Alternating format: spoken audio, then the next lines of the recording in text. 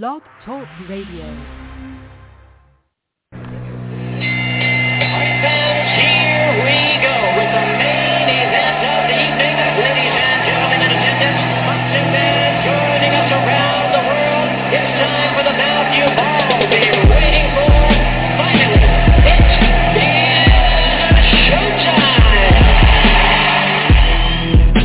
Man, we dedicate our life to this sport. We do thousands of sit-ups in camp. We run hundreds of miles, for the ones that take it serious. And we just dedicate ourselves fully to our craft, man. We watch tape. We have attitude, we rooting, and we go into that fight to land on the line.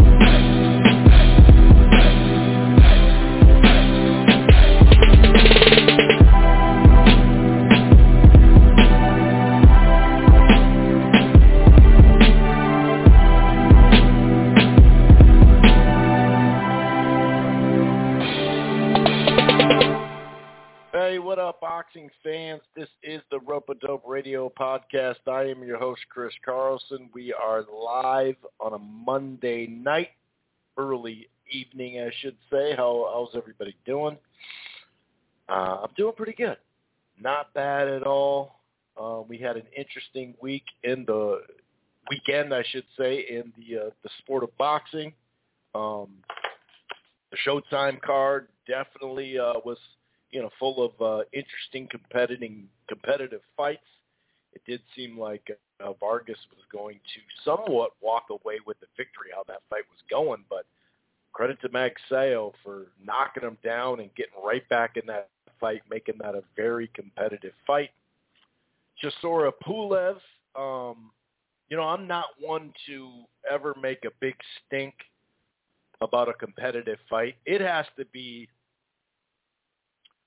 like just the most boring fight. You know what I mean? For me to really rip it, and I'll still probably say at least it was competitive. This was not a boring fight. That's not where I'm going with it. But, man, there was just, I don't know. I thought it was very entertaining. It was competitive, no doubt about it. But, man, there's just times where it kind of felt like it was more competitive because both of them, since the first time, had aged so much. Chisora seemingly, thought to have aged more, but not so much in this fight. Pulev, according to the judges, didn't do enough to get the job done in the way of landing big punches. They favored Chisora's really body shots and overhand rights. So we'll break that down, but man, I don't know.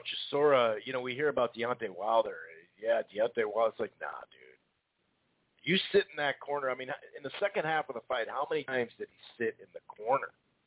Literally, just sit in the corner. Sure, don't get me wrong. He'd land some overhand rights and stuff like that and throw, nice body shots off the rope. I'm not saying that, but there'd be times where it's just like he's sitting on the rope, sitting in the corner. It just, looking old and tired. But, Pulev wasn't taking advantage, always anyway, especially down, the last part of the fight. He didn't take advantage of it as much as he should have, no doubt about that. So, to me, that was,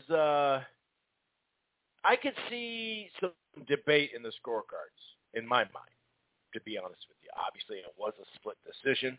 I would have been just a draw. I do understand, and I get why Chisora won the fight, not just because, he's at home or whatever, but, he did seem to land more power punches. But that's not – we can't act like Pulev was just, pushing his punches the whole time, because he definitely wasn't pushing his punches the whole time. So I'll say this, though. In the corner, not stuck in the corner, trapped or on the ropes or whatever, during rounds, I mean, Chisora looked like he was going through hell. And obviously fighting is hell. Don't get me wrong, but he just looked faded, tired, gassed. I mean, credit to him for winning this fight. But yeah, I thought it was a little controversial, to be honest with you. I'm not saying Pulev clearing away did enough to win the fight, but I'm not sure Chisora did that either. we'll talk about it. Figueroa and Castro, for how long it lasted, was a competitive fight. We'll talk a little bit about that main event on Pro Box TV where the prospect got the win. Madrimov looked good, although strange ending again in this fight. Sometimes certain matchups are just jinxed for what happens, the ultimate outcome. And obviously, you would assume that they're not going to do another one. You know what I mean? Because that would be like, all right, dude, this is getting a little silly now. I could see the first one, but, needing the rematch because of the ending. But I don't really care how it ended this time. Madrimov's better than Soto. That's just facts. Now, as far as this weekend goes, we do have Ryan Garcia and Javier Fortuna on Saturday on the Zone. Does Fortuna, who had his moments against Jojo Diaz, I know he hurt his finger. I think he broke his finger in that fight or whatever, midway. But I don't know. I mean, he is awkward enough. We'll talk about that. Does he have enough pop? He's southpaw stance and all that. It'll be interesting to see if Javier Fortuna, just what's left of Javier Fortuna, to be honest with you. It's not like he's been the most active guy, but could he present some issues? You know what I mean? I think it's possible, but we'll definitely break that down, later in the fight, or later in the fight. Maybe it will be later. Actually, I'd probably have to say it'd be earlier. You'd have to kind of get your stuff early if you're Fortuna to be all the way in that fight. But it'll be interesting to see, how another camp of Goosen went as well. I think that's always kind of interesting item. Sorry, I'm just a little distracted there. Okay. Also Friday night, Arnold Barboza Jr., who, kind of seemed like he was going to fight Teofimo Lopez, who just announced his fight officially anyway. He's taking on Danilito, which I think, as basically like a fringe contender prospect type fight, two undefeated guys, I think that's an interesting fight. I really do like I like that fight. I think that's an interesting fight, and that will, once again, that will be Friday. So, and I wonder if that's going to be behind an NBA Summer League game or something like that. Maybe that'll help, push the ratings up a little bit. Right now, we are kind of we're entering in the dog days of summer. Once you get into mid to late July and August, a lot of people have, a variety of stuff going on, whether it's weddings, whether it's just getting out of town, going camping, here outdoor stuff is really big, going to your cabin or your friend's cabin or renting a cabin or whatever, you know what I'm saying? But I think it's a good fight. I do. I obviously, I'd say, when I say fringe contender, I think Barboza is a contender. I think that's fair. I would say he's, top 10 at 140. I think that's kind of a given. But, I don't know. I think it's an interesting matchup, and we'll see how that goes. And then maybe we'll talk about a couple other items, on the undercards and whatnot going on this weekend. Two things that stand out of late for fight news. The WBA recently called Gilberto Ramirez as a mandatory for Dimitri Bivol. We know that Gilberto has been needing a big fight for quite some time. How many more fights can you have before you get a big challenge? You know what I mean? I'm not saying he hasn't had some challenges, the Jesse Hart and whatnot, but considering the amount of fights he has, he's due for a big fight. And I know Bivol, I know Eddie Hearn, who promotes Bivol. I know he was it Buatsi? I think he just made an offer to him. So we'll see where that goes. We'll give you some details as far as the timeline on that. They're both on DAZN. I know it's Golden Boy and Matchroom, but you'd assume that this would be the next fight because it's doubtful that he'll drop a belt over this just to be – I mean, would Eddie want to keep it in-house so much? I mean, how much – I mean, I'm sure it would draw a nice crowd, like a very nice crowd, actually, now that I think about it, if it wasn't the UK, because Bivol coming off the Canelo win, so I think it would actually draw a nice crowd. But we'll see. I think it's a good fight, though. I'm cool with either fights, really. I wasn't mad at Buatsi, the fight. I mean, obviously, Peter Biev is the one in Bivol. That's the one we all want, but the business, is getting in the way of it at the moment. Now, this was some strange news. I mean, in a sense, for boxing, right? Strange news is kind of a funny thing to say because, it's full of strange news. But strangely enough, Sky Sports wins the rights, the broadcast rights to broadcast Usyk and Anthony Joshua, the rematch. As we know from Saudi Arabia, and that's the whole point. We're kind of used to maybe Las Vegas once in a while, Jerry Jones for Cowboy Stadium will outbid competitors, but Vegas usually, pays the highest site fee. But this isn't just a site fee. This is a broadcast deal as well. And we knew that, but it's just kind of strange for DAZN to announce a lifetime deal, basically, for the rest of his career, or the second half of his career, like Eddie says, and then not to have this fight. I mean, this, as we know, this is such a critical fight in his career. If he loses this one, can he still create, a large-ass gate in the UK? Of course he can. I think people that, assume he'll be done just because he doesn't have belts, and nobody will, care about him anymore. That won't be the case, but if he loses, is Fury going to be like, well, let's fight him anyway? I mean, that's a lot of shtick to get. It's a big fight still, no doubt. I mean, if you look at, maybe we get Anthony Joshua and Wilder at some point in the next year or two then. But it's just crazy because, we hear about this $50 million per fight. If he loses those belts and gets knocked down a little bit in the division, now as a fan, like I said, I'm expecting him to lose, but sit there and discount him and say, oh, he's done, I don't even want to watch him anymore, nothing like that.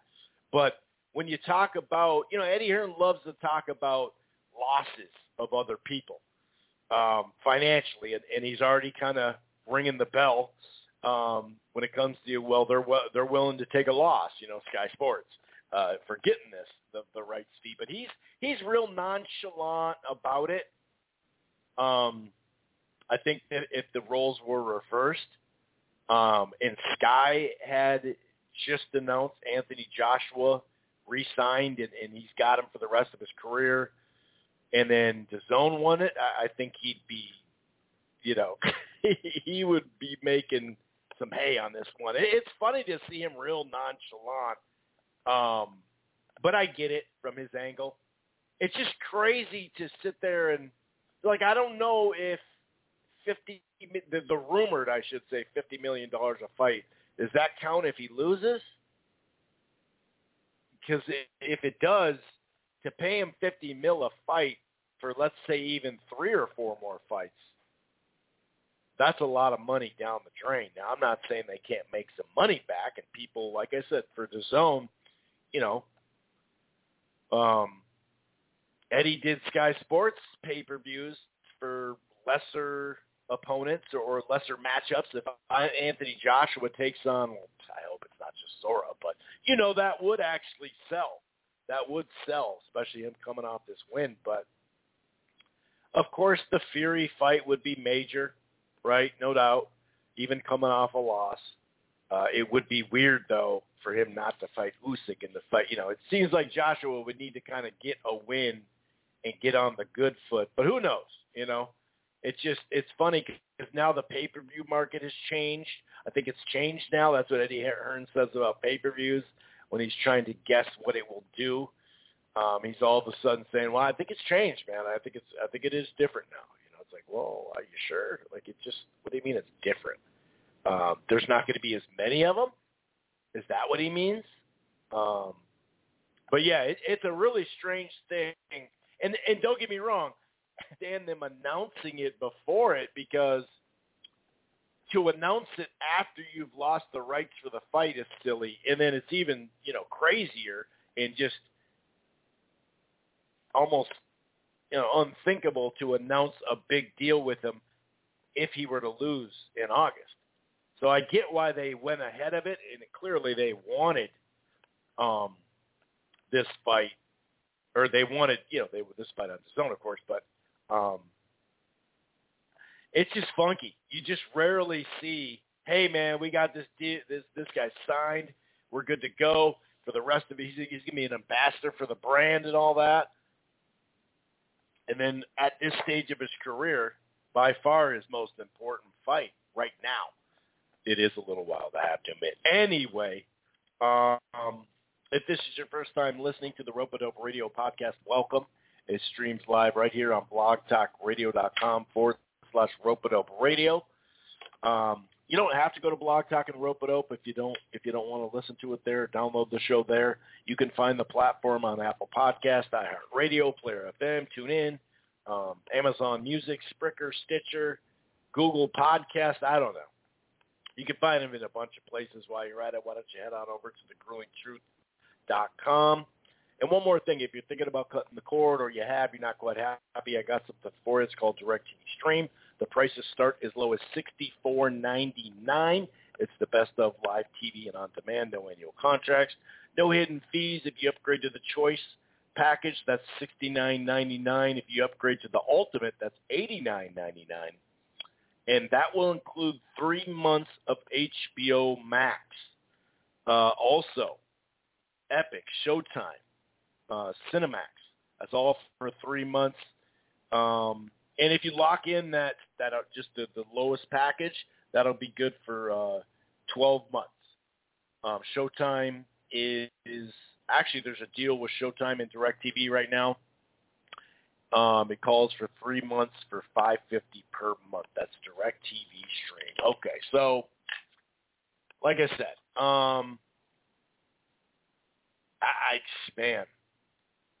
it's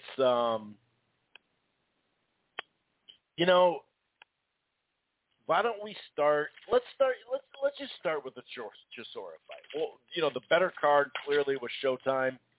All three, it's back to that traditional triple header, right? Where it's just all three fights on paper were intriguing, and it turned out that way, in the ring. So,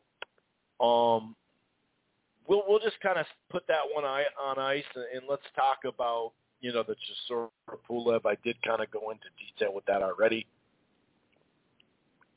And similar to, let's say, what would be a fight that people could recognize easily?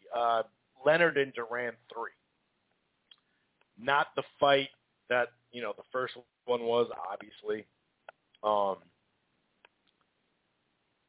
They were both so much older now that it did kind of even it out compared to the second fight.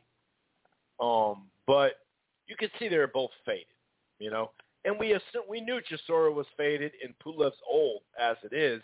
Now, he had looked pretty decently of late, but nothing that stands way out. So that's another reason why John and I were talking about this fight, as far as I just didn't feel all that confident at a winner. Now, I picked Pulev by decision, but I wasn't confident because, anytime you're even older than the guy you're fighting, you could fall off the ledge. Either of these guys could fall off the ledge of just, Father Time showing his, rearing his ugly face as he always does. And it kind of happened in this fight, to be honest with you. It was really, really competitive, though. There's a couple of swing rounds in this fight, no doubt. I didn't think it was, I don't think anyone clearly, decisively won this fight. I know Chisora won. The scorecards were closer in the first fight, whereas I thought Pulev, he won that fight pretty cleanly. I didn't think Chisora cleanly won this fight. Just kind of breaking down some of this, and then we'll go into, a little bit more further detail on the variety of reasons why I wouldn't want to see him in there with Wilder, not at this stage, man. I mean, just right off the top, sitting on that rope, like I said earlier, if you're going to sit on that rope, Wilder's going to knock you out, dude. Because it's not like, how many times did Tyson Fury, who can dodge a punch and has pretty solid defense anyway, especially for a heavyweight and how big he is, right? How many times did he sit on the rope in those fights? Especially without holding and roughing them up and doing damage on the inside, But I will give the key to this fight was Chisora had to get on the inside, and he had to do it in a hurry. And he did. I'm talking in a hurry. Right out of the jump, he got on the inside. He let punches go with that, that free hand. And I noticed Pulev in the clinch was just not all that good. He was kind of leaving himself open. Sometimes he just had his hands kind of up and not clinching anything when someone's clinching you, and you're like, dude, you're just going to get hit. You can look at the ref, you can do whatever you want, but you're going to get hit, But, yeah, right away he got on the inside. Second round, I did think the jab and hooks were probably enough to win for Pulev on the second round. The last maybe 60 seconds of that second round, a few right hands could have turned the table for some people, for Chisora. Third round was, I'd say, the first swing round for me. Once again, Chisora, with that body work, closed stronger in the round. But the early activity, round 3 was close. I could see it going to Chisora, but it was close. Pulev, I gave him the fourth. Early you had mostly the jab and body work from Chisora, but I thought the hooks that he landed late, and I mean he by Pulev, I thought he won that round off that. Fifth round, close round again, but I just thought the better shots were for Chisora. And I think overall, if you look at who landed the harder shots, whether it's to the body or to the head, it probably was Chisora, But it seemed like at times they both could have worked a little bit more when they had the advantage. But then they'd kind of spark out the last, maybe 90 seconds, 60 seconds of a round and really give us some good two-way action. So they had moments of, kind of flashing back, in their past or whatever. But at times, I think the problem with Pulev is he didn't land enough power shots after. Well, he didn't land enough follow-up power shots after, and he pushed with his punches so much throughout the fight. There were times, though, that, he definitely landed some really good shots. I thought the sixth round, he won that round. And Chisora, he always has his own version of that peekaboo, Frazier style coming forward. He was really trying to duck a lot of shots and come forward. But like I said, the sixth round, jabs and a few right hands, just a little bit busier. So I did favor Pulev. But I would say I even wrote it in my notes in the sixth round. He is starting to push his punches more and more. And I thought once you do that, and even if you're landing, it just lends itself to thinking, well, I mean, you're landing something, but it doesn't look like you're doing much damage, Nice activity, especially early on in the seventh round, but I thought Chisora, the bigger shots, those overhand rights. Back and forth, eighth round, Chisora at times looked buzzed. He looked gassed. He looked pretty tired, and this was right around the time, 8th, 9th, 10th, 11th, when it was and some guys are just going to look different, in the corner than others when they're sitting there. You know what I mean? We have to acknowledge that. But Chisora just didn't look like if you look at his face, it just looked like, man, I just got to get through this. I'm gassed. I'm this, I'm that. I'm not trying to take credit away from him because, like I said, he would open up with combos and win rounds and close stronger. But it's just seeing him now time after time of late, at some point, you know, your punch resistance, just your fighting spirit, it's just going to drop out at some point. And that's why I don't want to see him against Wilder. But I think the harder shots, you know, I think it's pretty obvious in the 8th round because it did look like Chisora was one of the few times he did actually, a couple times in this fight, he looked pretty buzzed. I think it was a nice uppercut that started out things. You know, the 9th round, big right hands out the gate for Chisora. He's looking like he's going through hell in the corner, gets up, boom, lands some big shots. Was that enough to win the round? That's a good debate. I did think Pulev would land his own, like several of his own right hands, and he'd do this little step back and then land another one, step back, get at range, land another one. I thought it was pretty effective. The overhand rights could have been better in the 10th round. I'm sorry, for Chisora. But his own jab and right, I don't know. I mean, like I said, I think that there's quite a few. I'm not saying 5 of them, but there's some swing rounds in this fight, and that's why I'm kind of like, well, whatever, you know. I mean, it is what it is. It wasn't. I don't think it was a bad decision at all. That's not what I'm saying, but I didn't really see either guy. I didn't see Chisora 8-4. I didn't see either guy. I don't even think I could get Pulev 7 rounds, if that makes sense. So I do get it.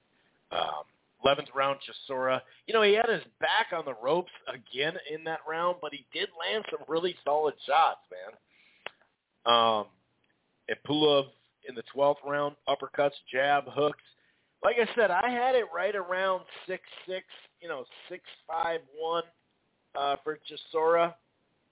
But the judges did have it 116, 112, which I didn't really, 8-4, I didn't see at all.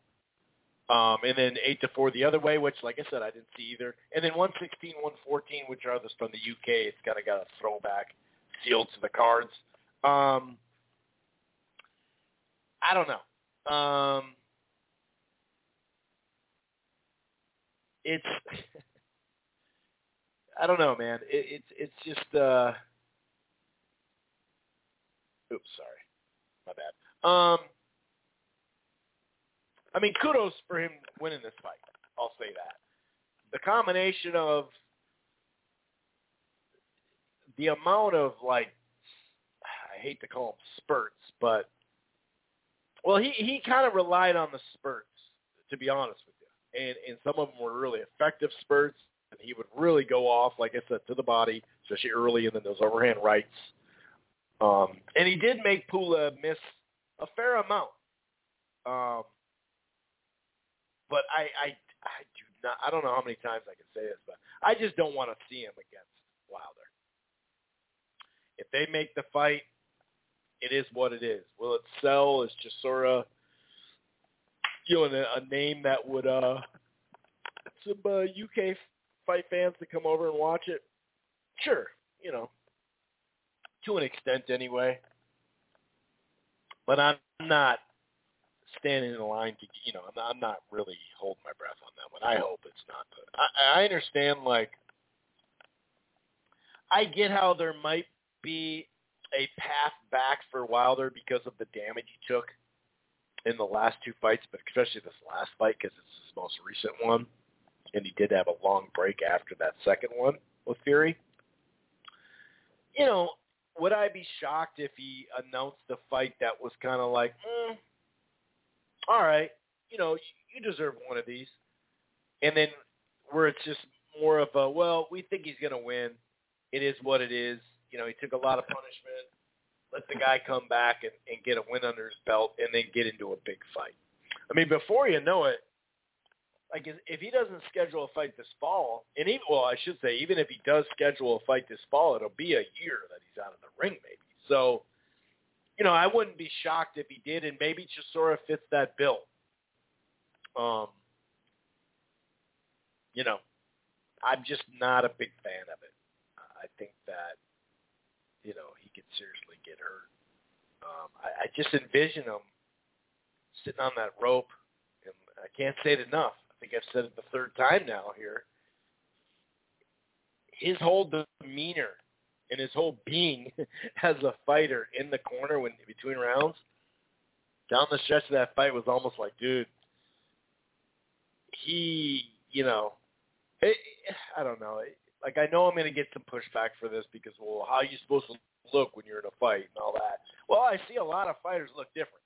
You know what I mean? So I would be the same way, but worse, right? I'd be in the living hell and showing it 100%. I'd probably show it on the way up. Most of us would on the walkout to the fight. But just go back and look at some of those minute corner breaks. It really looks like he's just, and the guy is full of courage, mentally strong as fuck. Obviously, that's my point. That's where I'm impressed because he's mentally pushing through it. Even at the end of the fight, there's this close up of him, and you're like, dude, I don't know. Maybe I'm overdoing this, but I just felt it throughout the whole fight, and but like I said, he got buzzed a couple times, and he was able to stay on his feet and then fire back with those overhand rights. So, and he was competitive. That's why I didn't want to count him out, and I didn't touch this fight because even both those Parker fights, he was competitive in the way he got inside quickly and used some of that rough stuff. I liked what I saw that way. So yeah, we'll see. One or two fights. I think it was Tony Bellew was like, don't, maybe Frotch, maybe both were like, don't go after Wilder. Like, I understand it's a big fight, but shit, I mean, honestly, go after AJ. If you're looking to get a big payday, see if AJ wins the fight. If he loses, take him on. I mean, you've taken some punishment, another fight here. You could use a little time off before you get a fight. I don't know. Either way, fighters like this just keep fighting, How many more can he sustain without, damage down the line in his life? It's tough, man. It's always a tough subject to predict, because some guys can just take punishment for years and they don't slur their speech. I mean, the time they have between fights is obviously helping a lot more these days. But, with, your whole, with not just your body, with all that stuff. Now, as far as the co-feature, Madrimov in Soto 2, I liked the first round with the steady jab. He didn't leave his feet or anything like that. Then he kind of added the left hook. And I like what he saw. I like what I saw out of him really early on. And he landed, he buzzed Soro in that second round for sure. I think it was a left hook. Maybe his overhand right that buzzed him. But then he went with more left hooks, both to the head and body this time. And I was really like, okay, now we're starting to see a more complete fighter. Third round, though, few seconds into the round, head clash. Soto cut above the eye, looks pretty bad, bleeding a lot. Before you know it, it's a technical draw. The blood did kind of come quick. Pause, and, it was over. It's just one of those fights. Boxing has a way of, thrilling you for, a 3-minute round, and also just like, what just happened? Oh, they got to stop the fight? Not in the middle of the fight. I don't know too many people that were, really anticipating this fight. I did want to see what I anticipated and what had my interest in this was just how Madrimov would look in the rematch and some of the things that he would fix and do differently and whatnot. He was winning the first fight, no doubt, before that ending. But I did want to see if he could be a little tighter, and I thought that's what we got. in a short, sample size, obviously. But now it's time for Madrimov to move on. And there's a lot of fights at 154. How many are available to him without having to, do business with Al Heyman and the PBC? Now, once again, Madrimov, Eddie Hearn, could they just, take a decent fight or a pretty quality opponent? Because he doesn't have a lot of quality opponents because, he doesn't have many fights. So I think you still have some time to try to become the mandatory, and have them call it and all that. So, and I don't think that's next, So then they could drop a belt, yada yada yada. It's not that I'm saying I don't want to see Madrimov and Charlo, but it's the realistic thing. Will we see it? I don't know about that. I don't know, but I do hope that Madrimov. Well, I'm anticipating he'll get a fight here in the fall, early winter, and hopefully it's a quality opponent. Al Heyman might have that second layer of guys that he may be willing to send one over, that type of thing. We have seen a variety of that, not just from BBC and Eddie Hearn, but, when it's a good payday for somebody and it's a good opportunity, maybe that'll be the case. I'm not saying that's the only one at 154 out there. I'm just saying that, we know Charlo's not going to be next. I mean, if you're calling for Charlo next, it's like, okay, well, why would he leapfrog other people? Regardless of what the straps say, the sanctioning belts say, I don't really care about that. But like that Kurbanov, who's he with?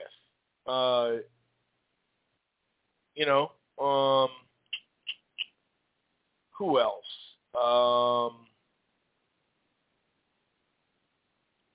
Liam Smith. But that's probably not going to happen because didn't Liam Smith just sign with? He just signed with Boxer, Sky Sports, didn't he? Pretty sure. Just trying to think, like, guys that Carlos Ocampo. I know that a lot of people are going to look at that and be like, "What the hell?" But he hasn't lost, and he's been on a nice streak since then. Maybe, I just think rounds at this point against pretty good fighters are definitely what he needs. That would be a positive for him. But either way, I liked what I saw. And I just, like I said, I hope he gets a fight pretty soon. I mean, he didn't go many rounds here, so he should be able to get a fight here soon, and we'll see where he goes. But yeah, I think just staying in position. Actually, let me check. Where is he in his in the ratings? Because that would. Let's see. I'm going to boxingscene.com. They have it pretty easily available. So it is the WBA, right? I think it's the hold on. Yeah, WBA. Chisora was the second-rated guy. Was this Eliminator originally? I can't remember if it was an eliminator. But, even if it was an eliminator, it doesn't mean a whole lot because, you have to, you have to get it called, as we know. I think people are starting to really, I'm seeing more boxing Twitter become a little bit sharper with that. Before it's just, but it was an eliminator. Well, hold on, dude. We don't even know what it was. It's an eliminator. Is there another eliminator or not? Or, and I'm looking at it right now. I'm on Boxing Scene, and I don't see that it was for an eliminator. And none of the other fights were for eliminators either. Maybe I'm wrong, and maybe it's just not here. But yeah, correct me if I'm wrong, but I don't see that part of it. So, he's number one in the WBA. Obviously, the IBF, the number one ranked guy at IBF as we speak, has a bit of an issue that he wants to have them address. Tim Zhu, it sounds like there's some sort of agreement that they've come to. Fundora is going to be in the mix at some point here soon. So I'm looking at the ratings, even, within that realm there. I don't know. This is Conwell would be awesome. That'd be a great for him. You wonder if they would, if that's something that they do. But that's kind of interesting. Now that I kind of look into it a little bit more. Anyway, like I said, good performance by him though. And it is what it is. Real quick before we get to the showtime, I did watch not all of it, but some of it. That's the thing, like, if you watch the whole Pro Box TV, then you have the whole DAZN, which is like a 5-hour stream, and then the showtime, it's just not enough time unless I do a show on Tuesday or Wednesdays. Then I could probably fit in a couple more fights to watch. But I did, so I caught some of the undercard, some decent, entertaining stuff. But I did watch the Cesar Francis and Raimundo Beltran fight, and Francis boxing on the outside most of the fight. He was landing some nice right hands, I'd say, for the first 2 rounds or so. Beltran in the fourth round, I thought started getting to the body. He started getting his body work in there. In the 4th round, looking at my scorecard here, Francis was jabbing really nice. He landed a really nice left hook and then followed it up, and it was right near the end of the round. And he dropped him. And I thought, okay, well, let's see what happens after this. Let's see if you can get him out of there. But he was, he was playing it pretty safe, which makes sense against Beltran. I mean, even though it was a long, long time ago, we do remember something I've mentioned over the years plenty with Crawford. When Crawford was going for the knockout, he got hurt pretty badly against Beltran in that 12th round. So he just, Francis, that'll come in the fight preview. Francis, he was jabbing, using that right hand really well. The round, basically, I'd say the 6th and the 7th, that's what he was kind of back on. Just that distance boxing. You did see Beltran start to land more in the 8th round. A few at least left hooks. There was some good exchanges in this fight. In the second half of the fight, a really fun hook exchange in the 8th round. Even though Beltran had landed some earlier in that round, I did think that Cesar won the little battle of that exchange. I think he did later too.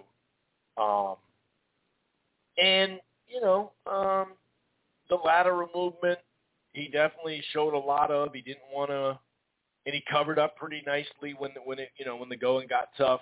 But it really didn't much get tough for him. The scorecards were really close or too close. I didn't get the scorecards. It's one thing we've seen broadcast teams, pump up fights that aren't that close. That's kind of a norm these days. But the scorecards to me were like, what? But I'll say this, the pressure that Beltran applied for at least the first part of that round, turned it into some action, some two-way action. And then instead of a left hook exchange late, it was a right hand exchange late. But yeah, I had it like easy for Francis. One of them 98-91. That makes sense. The 95-94 and 90, I think it was 96-94, that threw me off. It's like, you have this close to a draw? Or, I couldn't see that at all. Like, I'm talking about not even close. I did not see how they can get that out of that. You know what I'm saying? I was shook on that one. I couldn't believe it. I was just like, huh? A draw? Like, are you saying you want to see a rematch or something? Like, what? How could you really think? How could you get that out of it? That threw me off, man. I got to admit, I was a little shook off that one. Let's see here. I could start. Well, we'll start on the opening. We might as well just go with the opening bout. Frank Martin, unbeaten prospect who at times has shown something, at other times, pretty solid fighter. I don't know if he's going to be much of a standout. That's kind of where I'm at right now with him heading into this fight, really. And I think he kind of showed some of that, where it's like he did some really good things. Other times he was getting hit with shots where you're like, dude, you keep walking right into that, that type of thing. He took on Jackson Marinez, who's a good fighter. He was off a long break. He did come in short, on the he was scheduled for this card. So he knew he was fighting that night, and that always makes a big difference. But he was, as far as a backup guy, it was a great backup, obviously. I mean, we saw that in the ring, but it was a fun fight, I thought. If you look at the first 4 rounds, I favored Frank Martin in probably 3 of them. Early on, it was mostly jabs. He did kind of the second round was close. You could have given that to Marinez. But the jab and the straight left hand, a couple short hooks somewhere in there. But there was a late right hand in that second round that could have stole the round and taken it away from Frank Martin. But I did, even though it was two-way, in spots, I thought the cleaner punches were, Frank Martin in round 3 and 4. That's just kind of quick little short combos, like I said. Did start getting to the work the body, too. So I thought that was key. I thought that was a real key throughout the fight. But then it seemed like Jackson, he landed, I'd say, just a couple, literally 2 or 3 hard right hands were probably the difference in the 5th. 6th round, I gave that to him too. Not just the right hands to the head, but his jab. He was using good defense. He was countering with his right hand, and he went to the body. So I was like, okay, dude. After 6 rounds, I had it probably 4-2. But like I said, that second round was close. It could be 3-3, and I'm like, all right, dude, we got a fight here. We got a really good fight. Now, in that 7th round, Frank Martin started kind of opening up with activity and, landed several hard punches. Marinez had his moments, no doubt, but and he closed strong. I think I gave him the 8th. I thought his jab and right hands, mixing it to the head and body was really good. Really well.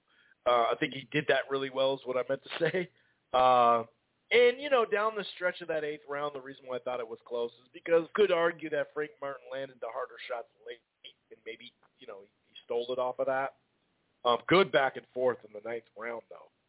And that is the round, I believe, I'm looking at it right now, where he started opening it up with flush shots and really going hard. A straight left hand, a right hook, knocked down, in the, I think down, right near the end of the round, right? I think. That's where it's like, okay, Martin's opening up now. He kind of started with some early combinations, landed, I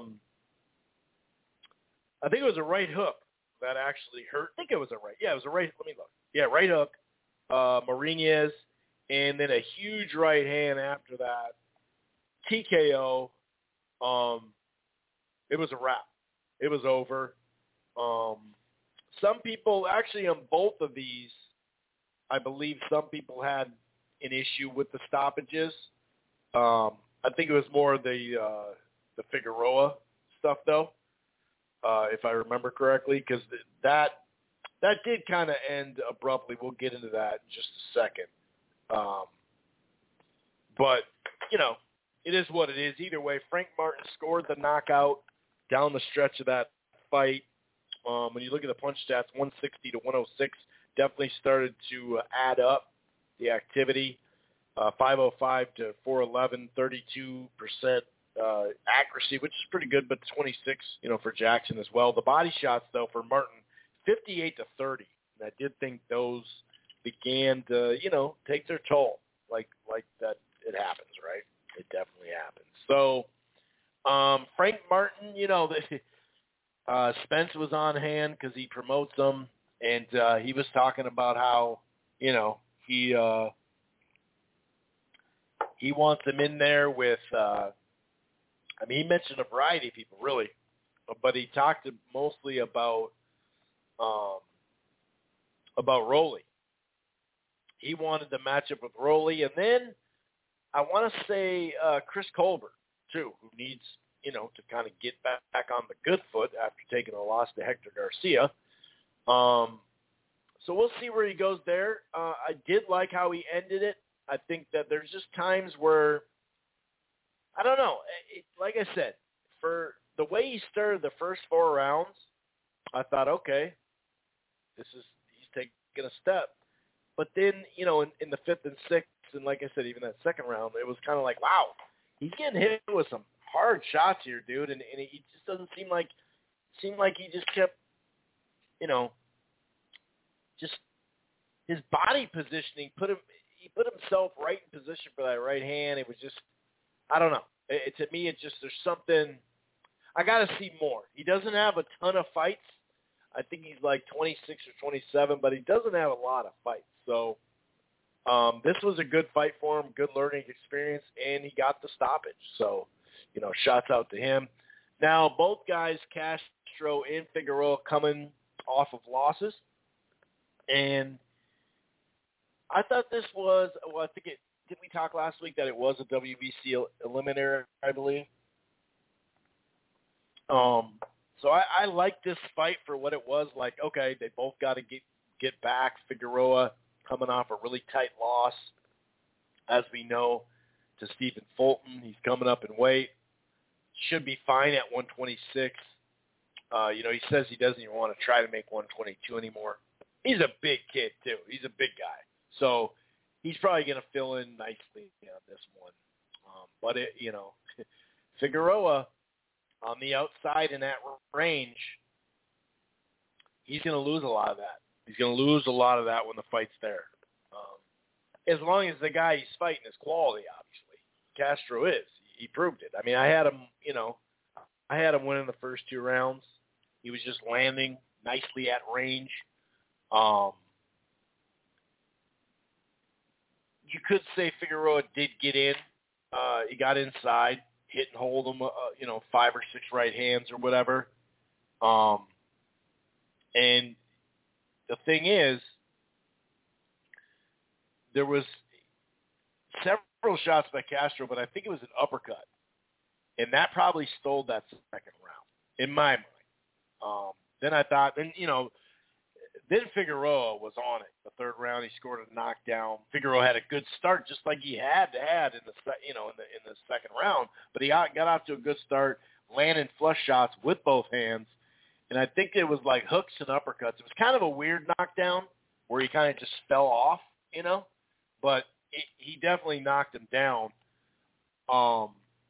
And after he got up, flurries of punches to the head and body. Some people were calling it a 10-7. Obviously, it's a 10-8.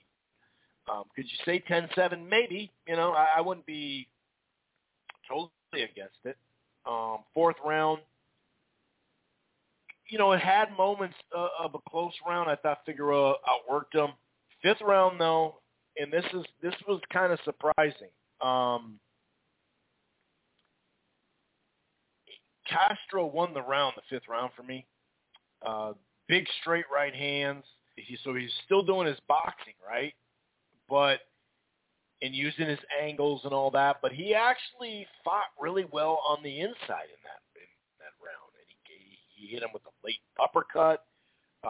Now, Figueroa in the second half did actually, wake up. He landed plenty of flush right hands as well. But I was impressed that Castro was showing, some good stuff on the inside, not just the outside as well. Castro kind of in and out in that sixth round, circling him, jabbing him, nice uppercut, landed with the right hook, and then off the rope, Figueroa was landing hooks. And then about 3 or 4 flush hooks, somewhere in that range, he spun him. Right, he kind of turned him and took over. It looked like, okay, man, Castro's doing pretty good in this 6th round, building off his 5th round after what seemed to be a fight that he was losing its grip of. And so I did like how he turned him, Figueroa, and landed a couple more shots. But when you see it live, it looked like to me as an early stoppage. It really did. It was like, I don't know, because the angle we saw, it was tough to see how he was reacting to the shots. And I needed to see the replay. The other thing Castro did well was the body. He outlanded Figueroa, which is kind of mind-blowing when it comes to body work, 40-22. That was kind of surprising. But anyway, back to the stoppage. 2 things that stand out for me. One, when the fight stopped, you didn't see 1 ounce of complaining, really. You didn't see a complaint from Castro, which usually if guys think they stopped it early, they'll complain. Shit, sometimes, fighters will have so much heart that everybody thinks it should get stopped, and they'll still be like, nah, dude, I'm fine. And you're like, nah, dude, you're not. So like I said, when I was watching it live, I thought, oh, shit, they stopped this too early. And if people think that, I'm cool with that, But 2 things that stand out, like I said, I already went over, a lot of people have, the Castro just not complaining at all. And another thing is when you look at that replay from a different angle and you see the ref's angle, although he had his hands up and he was defending himself, if you look at Castro close enough, some of those shots were cleaner than you think. And he had his head, not just his head down, because, sometimes you put the earmuffs on and you put up this high guard and you just hold on for dear life and try to make it. He wasn't really doing that. Like I said, he was still defending himself, that's for sure. But he was looking down, so basically no longer looking or focused on the punches that were coming from Figueroa. So then when I saw it from that angle, I'm like, dude, he literally, you could have your head down, but still your eyes enough to where you're looking, right? I mean, obviously, you're supposed to have your chin down. We're going to watch Ryan Garcia this upcoming Saturday. Let's see if he can put his chin down. That's been one of his major problems, his defense and keeping his chin too high. So I realized that, especially when you're getting hit like that, you're going to tuck your chin, but he was literally not looking at the punches. So when you have your head down and you are defending yourself, you're not doing a good job of it, and then 3 or 4 really clean shots come, and you're literally not looking at the opponent or the punches anymore. When I saw that view, it did make me go, maybe I'm wrong about that early stoppage. Maybe I'm in between now. And when I see it from the ref's point of view, where literally he's not focused on the fucking punch coming at him. I mean, that's not a good sign. And then, compounded by the fact right when the fight was done, he didn't complain at all. So to me, at first glance, yeah, I thought it was early. I definitely thought it was early, but the more I thought about it, maybe not. Maybe not. Maybe it wasn't that early of a stoppage. But either way, it was a very competitive fight. And I thought, like I said, those opening rounds with Castro, the 5th round, the stuff he was able to do on the inside. Look at this, 149-150. Now, you assume that Figueroa is going to outthrow him. That's pretty much everyone he fights. And he did through not even 6 rounds, 485-383. But Castro, 39%, that's pretty big. And like I mentioned, that the body work. I knew he was going to the body, But then when you look at it, you're like, oh, shit, he really did go to the body a whole lot. So I thought a good showing by both fighters. More so Castro because he was the underdog, like a clear underdog. But Figueroa moves on. He got the job done, and he got a stoppage. And that's ultimately all that counts. I don't know how much longer. I'm trying to think of, like, other reasons, like, okay, it was an early stoppage. But I guess I don't know how much longer he could have, done that in the fight where you're taking punches and you're not even looking at your opponent. So maybe it really wouldn't have mattered anyway. But, of course, you never know because, we're not in there, one, all the way into the fighter side like a ref is. But two, watching boxing long enough, you do see guys that are hurt and come back and win the fight or finish strong. So, but yeah, Figueroa, where will he go next? I mean, will he get the fight we're going to talk about next, with Vargas? Magsayo would be a good fight. Leo Santa Cruz, we still don't know what's up with the Wood stuff. The last time we heard that the WBA was trying to figure out, the other side, the Wood Hearn side, they wanted to try to get it a 50-50 split for the purse split. So that was the thing. Like, if they're doing a purse bid, they wanted a better split. So they were, trying to get that. And there still hasn't been a decision on the WBA for a purse split. It's like, how much longer are you going to let this linger on? Let's see this goddamn fight. It's already, it's already June 11th, or July 11th. Like, let's get it going, so we can actually either negotiate or purse bid. And maybe, I don't know, we haven't heard much. That's the thing. Like, it's not, I guess you could say, well, we haven't really heard much from Eddie, too, who always is heard. So, I don't know. I really don't, or maybe Frank Warren. Wait, does Wood, am I tripping on that? Is Wood, no, maybe it's not Eddie, is it? Why am I thinking, does Frank Warren promote? God, I can't remember. Now I'm kind of, now I don't remember. It's kind of weird, but yeah, I don't, for some reason, I was thinking I think it's Matchroom, right? I think it's Matchroom with Lee Wood. I thought he was with Matchroom. Maybe I'm wrong. But either way, regardless who he's with or not with or whatever, yeah, he's with Matchroom. It's kind of like, can't the WBA figure this shit out and at least move on so we can see if they're going to fight or not? If not, let's move on. And the reason why I bring that up is because, they have some fights they can do on their side at featherweight, and the PBC has stuff they can do on their side if, in fact, you can't get Santa Cruz and Wood to fight,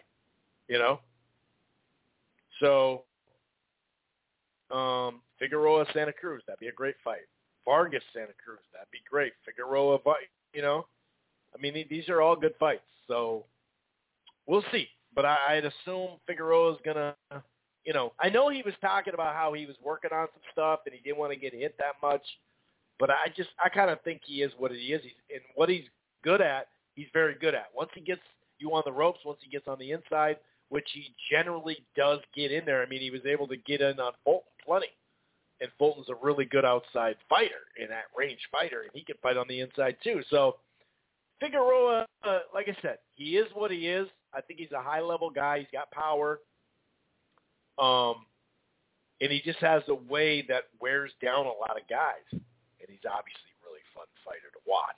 That's a given. But, yeah, man, I mean, there's a handful of fights for him, and you can't really go wrong with any of them, really. But, yeah, Figueroa, being that this is a title eliminator, would I like, him to go against Vargas? Hell yeah, that'd be a good fight. I don't know if Castro would go loss, and then fight Magsayo, but that would be a good-ass fight, too. Come forward against outside guy. But anyway, let's get into the main event. Mark Magsayo and Ray Vargas. And, activity for Ray Vargas, as we know, hasn't been great in recent years. He did have an injury, and he was out, right around COVID time. And obviously Magsayo coming off that big win, coming off a really big win over Russell. Now, obviously, I keep saying obvious. It's obvious that I'm saying obvious. No, but, Russell was hurt in the fight.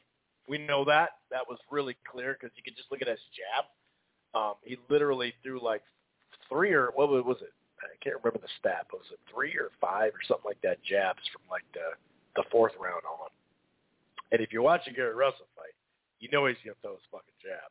And he just couldn't do it. That's not taking any credit away from Magsayo, just putting it in perspective heading into this fight. I did have Ray Vargas winning the fight, both prior and after.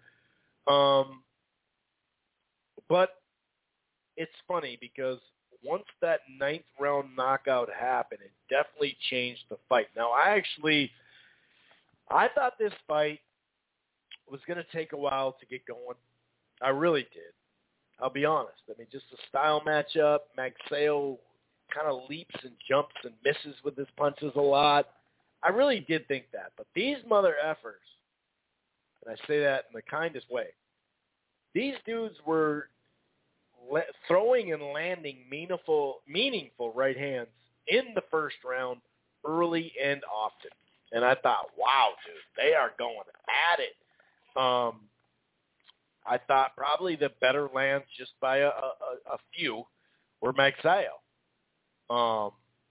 The left hand to the body I thought landed pretty well, a couple of them from Vargas. But I did give Magsayo that first round. But then after that, I mean, I'm looking at my scorecard right now, and the pattern really, for me anyway, set in. In the second round, jabs, body work, whether it was a lead right hand or a counter right hand by Vargas, there was like in the last minute of that round, there was a really good left hand exchange. Maybe that's why people gave that round to Magsayo. I don't know.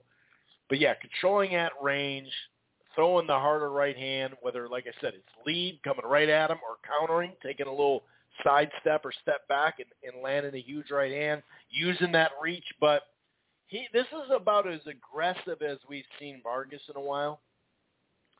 But, yeah, the pattern for me just, every once in a while, like 5th round, 6th round, whatever, every once in a while there'd be a nice right hand or a counter right hand or something like that from Magsayo. But to me, the constant landing, just head and body, he was just winning the fight to me. 7th round, once again, there actually was a head clash in that. Vargas, he's had, what they say, 5 or 6 cuts or something like that on his eye. It was a cut, didn't do a whole lot though. It was definitely a headbutt. But yeah, that jab and body work, it just, I don't know. I mean, you could kind of see shades of the 7th and 8th that Magsayo was having decent rounds, and it was like, okay, he's winning more of these rounds. So I got to give him credit for that. There was a late right hand, actually, I wrote in my notes, in that 8th round. And I was like, okay, and it's funny, I was just, and I saw other people tweeting this too because I did make it in time to watch 2 fights, these last 2 fights, live. And I was just going to say he really needs to knock him down and hurt him and change this fight.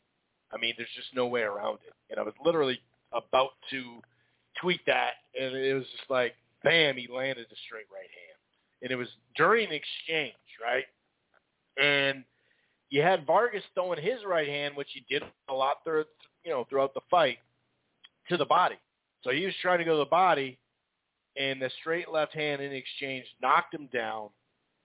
And Magsayo, all of a sudden, 10-8 round, and he's getting back in this fight. Another big right hand, which a couple of them that I thought won the round for him in the 10th round, some really fun exchanges, as well. And Vargas landed his right hands too. Don't get me wrong. But he kept, like I could see in the first, 7, 8 rounds, why you'd throw that right hand to the body consistently, especially as a lead.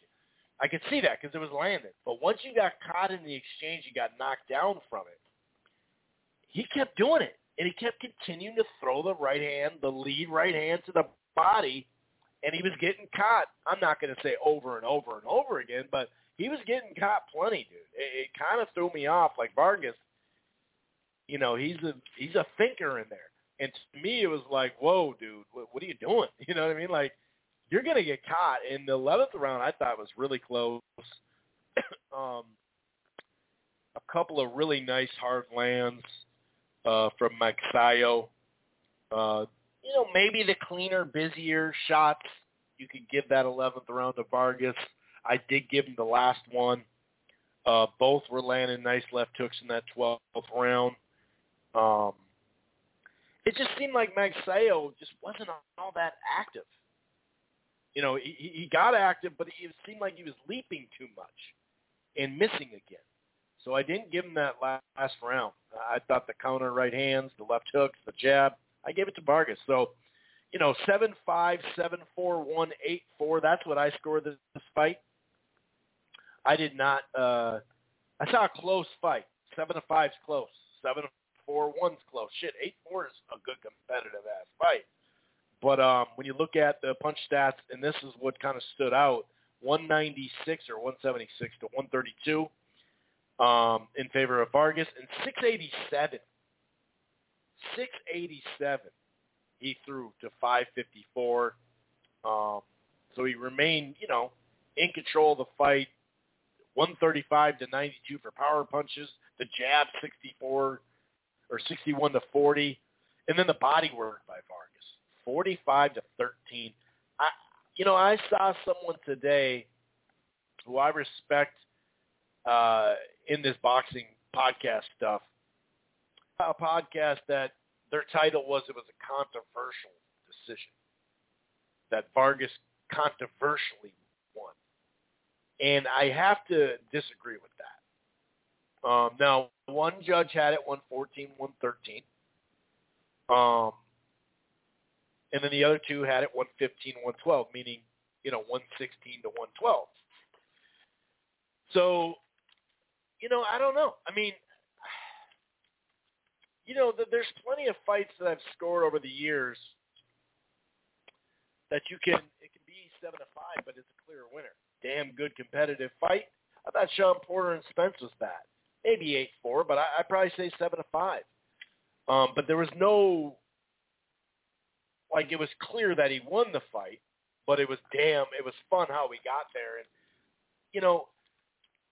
just because a guy knocks a guy down late, what about all the times he was missing and not doing much? And how many rounds, like I said, that stretch of rounds, how many rounds could you actually even give him in that stretch where he was winning a lot? I mean, from rounds 2 to round 7 or 8, how many rounds from 2 to 8 can you actually give to Magsayo? Like I said, I tried to give him credit. You could see in the 7th and 8th, he was starting to close the gap a little bit. He was starting to land better. He's starting to have good rounds. Whereas those other rounds, I don't know. It seemed like a pattern that was set, and it's just too much missing. It's just too much missing for me. When he had the chance, in the middle round. So for me, I don't see anything controversial. I didn't see a lot of people talking about controversial win. But it did. The reason why I brought it up, because it is someone I respect, like I said, in this podcast world, and just breaking down fights and whatnot. And sometimes when you pick, I don't know his pick in that fight. So sometimes when one of the judges had it. One of the judges had it for Magsayo. So I'm not saying, like I said, 7-5 is a close fight. But I just don't see any controversy. And for me, it was tough to give 7 rounds to Magsayo. I literally, maybe I'd watch it again, I've watched fights before and said, now that I see that round again, that was closer. That'll flip it. Maybe it's 6-6, and that's fair. But I would lean to like 7-4-1 and 8-4, to be honest with you. Like 7-5 is like, I don't know. Anyway, I just wanted to bring that up, and I wanted to get some feedback from some folks.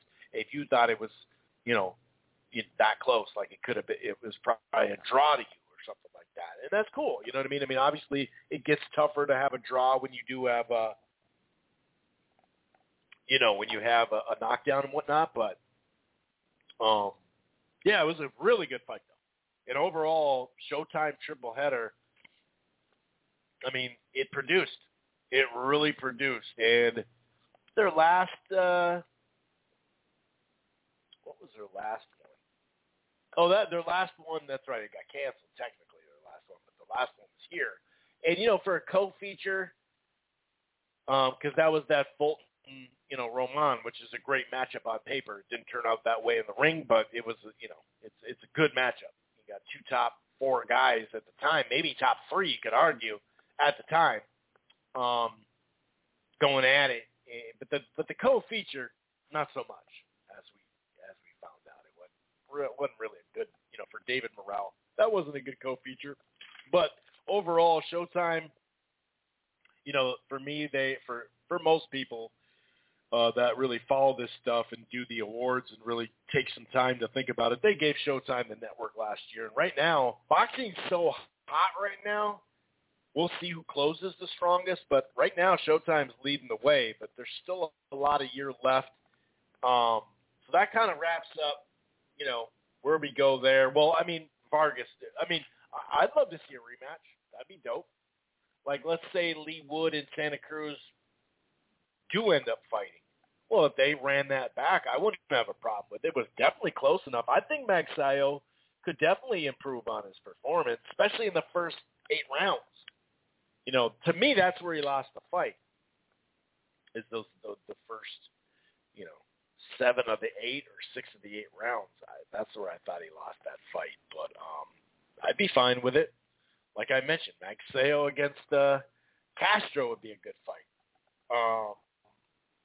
Whatever, if Vargas and Santa Cruz fought Figueroa and Magsayo, that'd be good. Like, there is some mix and matching that they can do here. And obviously, on the other side, like I said, Mauricio Lara, before, I think we talked about it last week a little bit. There's good fights over there, too, for Lee Wood. I mean, obviously, if you want to talk about a rematch, Conlon is going to get on his good foot here, but that's fine. I'd warrant a rematch there for sure in that fight, because I thought Conlon was, he was up in that fight. He was doing damn good, and then credit to Lee Wood, man. He came back, and that's still, for me, the knockout of the year. I mean, that shit was crazy going on in the ring and whatnot. Thank God, Conlon's okay. But going to be interesting to see how this all plays out. I don't like to really give much credit to these, no matter who it is.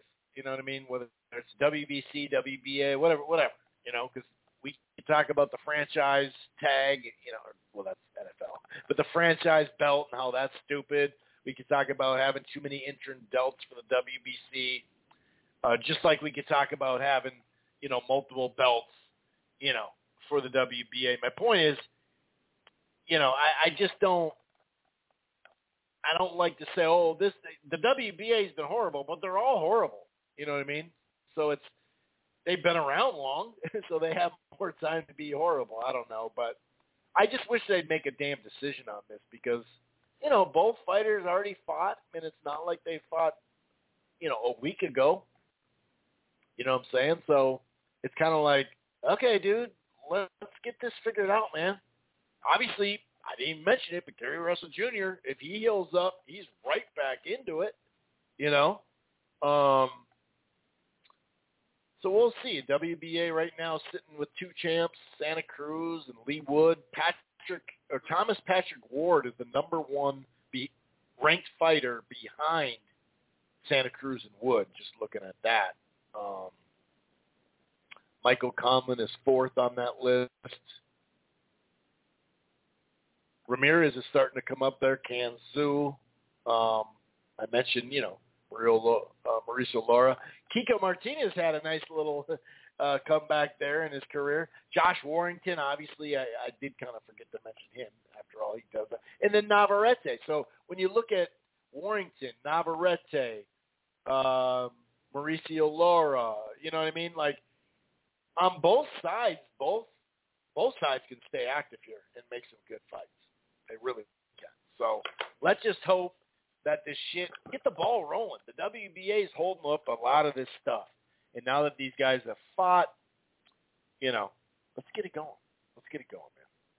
I like I said, crediting someone for starting a mess of having 2 and sometimes 3 belts in one division, and then they clean some of it up. I can't sit there and be like, oh, man, I'm just bending over backwards, pause to make them, to credit them. It's kind of like, I'm good. You know what I mean? I mean, sometimes you do the right thing and it's cool and you get some credit for it, but it's just been so vague on this, this Wood Santa Cruz stuff. It's just like, come on, dude. It's a good ass fight. Let's see who wins the purse bid. Let's see if they can make the fight. If not, let's fucking move on. All right, I need to move on. I think I need to shut up. I'm talking too much when it comes to that. It's over. It's done. All right, so this weekend we do have Ryan Garcia hopping back in. He fought not long ago, pretty easy fight. So Javier Fortuna, he will add it. You know what I mean? He will. Oh, these messages, dude. Oh my God. I never should have started responding to these during a live show. Well, not never, but maybe to some people I should have. But Javier Fortuna, right? So he's got some pop at the weight, as we know. Early in his career, of course, southpaw, but early in his career, it looked like he had more power. Now it does seem kind of like it's pop, especially at this weight class. He's got an awkward style, like I said, with the southpaw. And I know he did get hurt. They're kind of talking about it, during an interview recently. His management was talking about how he broke his finger. I think it was in that Jojo Diaz fight. And, that was competitive. I thought so. But the big thing is, like, what does Fortuna have left? And that's a good question, dude. It's not like he's been in war after war after war, right? But I don't know. When you look at it, you kind of forget how long, he's been a pro. The dude's been a pro for a while. So at some point, you kind of just fall off the cliff, you know what I mean? And we were just talking about that last week, and he's not in the range of those type of guys, those heavyweights, right? And hey, both of them gave a better showing in many ways than we think, And he did, by the way, he did get like wasn't it like a second round or first round knockout earlier this year, Fortuna? It wasn't much. And the scorecards for that, I'm looking at it right now. He has a first rounder, so he did get a camp in a first round knockout. Diaz was deducted a point for hitting behind the head. That's right. Accidental headbutt. That's right. I'm looking at box rec right now. So 115, 112, and 116, 111. Yeah. But let me see the exact. Literally, I'm looking at it. 2009 is when he turned pro. I mean, that's quite a bit. You think of him as a little bit more fresh than that. That's kind of what I'm getting at. Like, literally, that highlight reel. That Evans, I think it was Udano or Udale or something like that. We had him on the show, Evans. There were unbeaten prospects at that time. That was April 2012, that first round knockout. fought Cristobal Cruz. Like, he's fought some, solid fighters, lost to Franco. Or no, he had a draw with Franco, that's right, in 2013. I mean, this dude's been around for a long-ass time. And, he got that nice win over Vasquez, that Brian Vasquez. Lost to Sosa when a lot of people thought he'd win that fight. That's kind of when he really started to take off. Ended up losing that fight. Had a fun fight after getting knocked down early against Omar Douglas. I think that was on Spike, if I remember correctly. But then he had the fight with, and Fortuna was overweight for this. But that Easter fight, a lot of people, the Granados fight, I thought that was going to be good, but there was an injury, accidental injury when he fell out of the ring. Fortuna, he just kind of had he beat Cuellar, but where's Cuellar at that point? So I don't know. Like I said, he does have a tricky style. He's a little bit of awkwardness in there. But the way, Ryan Garcia does want to cut the ring off. That's pretty evident. And it seems like he's going to worry more about defense, or at least being, maybe defense, just calling it straight up defense isn't actually that accurate, but just being more responsible there. But you've seen him. Ryan Garcia, we haven't seen a whole lot of him lately, but when he has been in there against Campbell and this last guy, whatever, and before that, he was aggressive. Like, he's coming out to knock you out. That's what he wants to do. That's what Ryan Garcia wants to do. So, and I'm thinking he's going to try to do the same thing here. I do want to see his chin angle. You know what I mean? Like, really. Because sometimes it's like fighting Tank. If you let your chin out like that, dude, you're going to get hurt. Fighting a lot of these guys at the weight class, you're going to get hurt. But the one thing about Garcia, you could say, Devin Haney doesn't have a lot of power. Loma doesn't have really a lot of power. We can talk about guys. But Garcia has power. Him and Tank have the most power at the division right now, in my opinion. And that's why I want to see that damn fight so much, because I do think, literally, they both have a legit chance of hurting each other really bad. But I think Garcia will win this fight. I don't think that's really going out on a limb or nothing like that, right? Obviously. But it's really more about, I'm glad that he's active. I think that's pretty cool to jump right back on it. He just fought not long ago, did a really healthy gait. Now he's back at it. He's going to do a bigger gait probably. So, I got Garcia. I think he'll knock out Fortuna. But I wouldn't doubt if Fortuna is able to land, not just with that southpaw stance, but just in general. I do think that he can land some pretty damn good punches. And I think for a while anyway,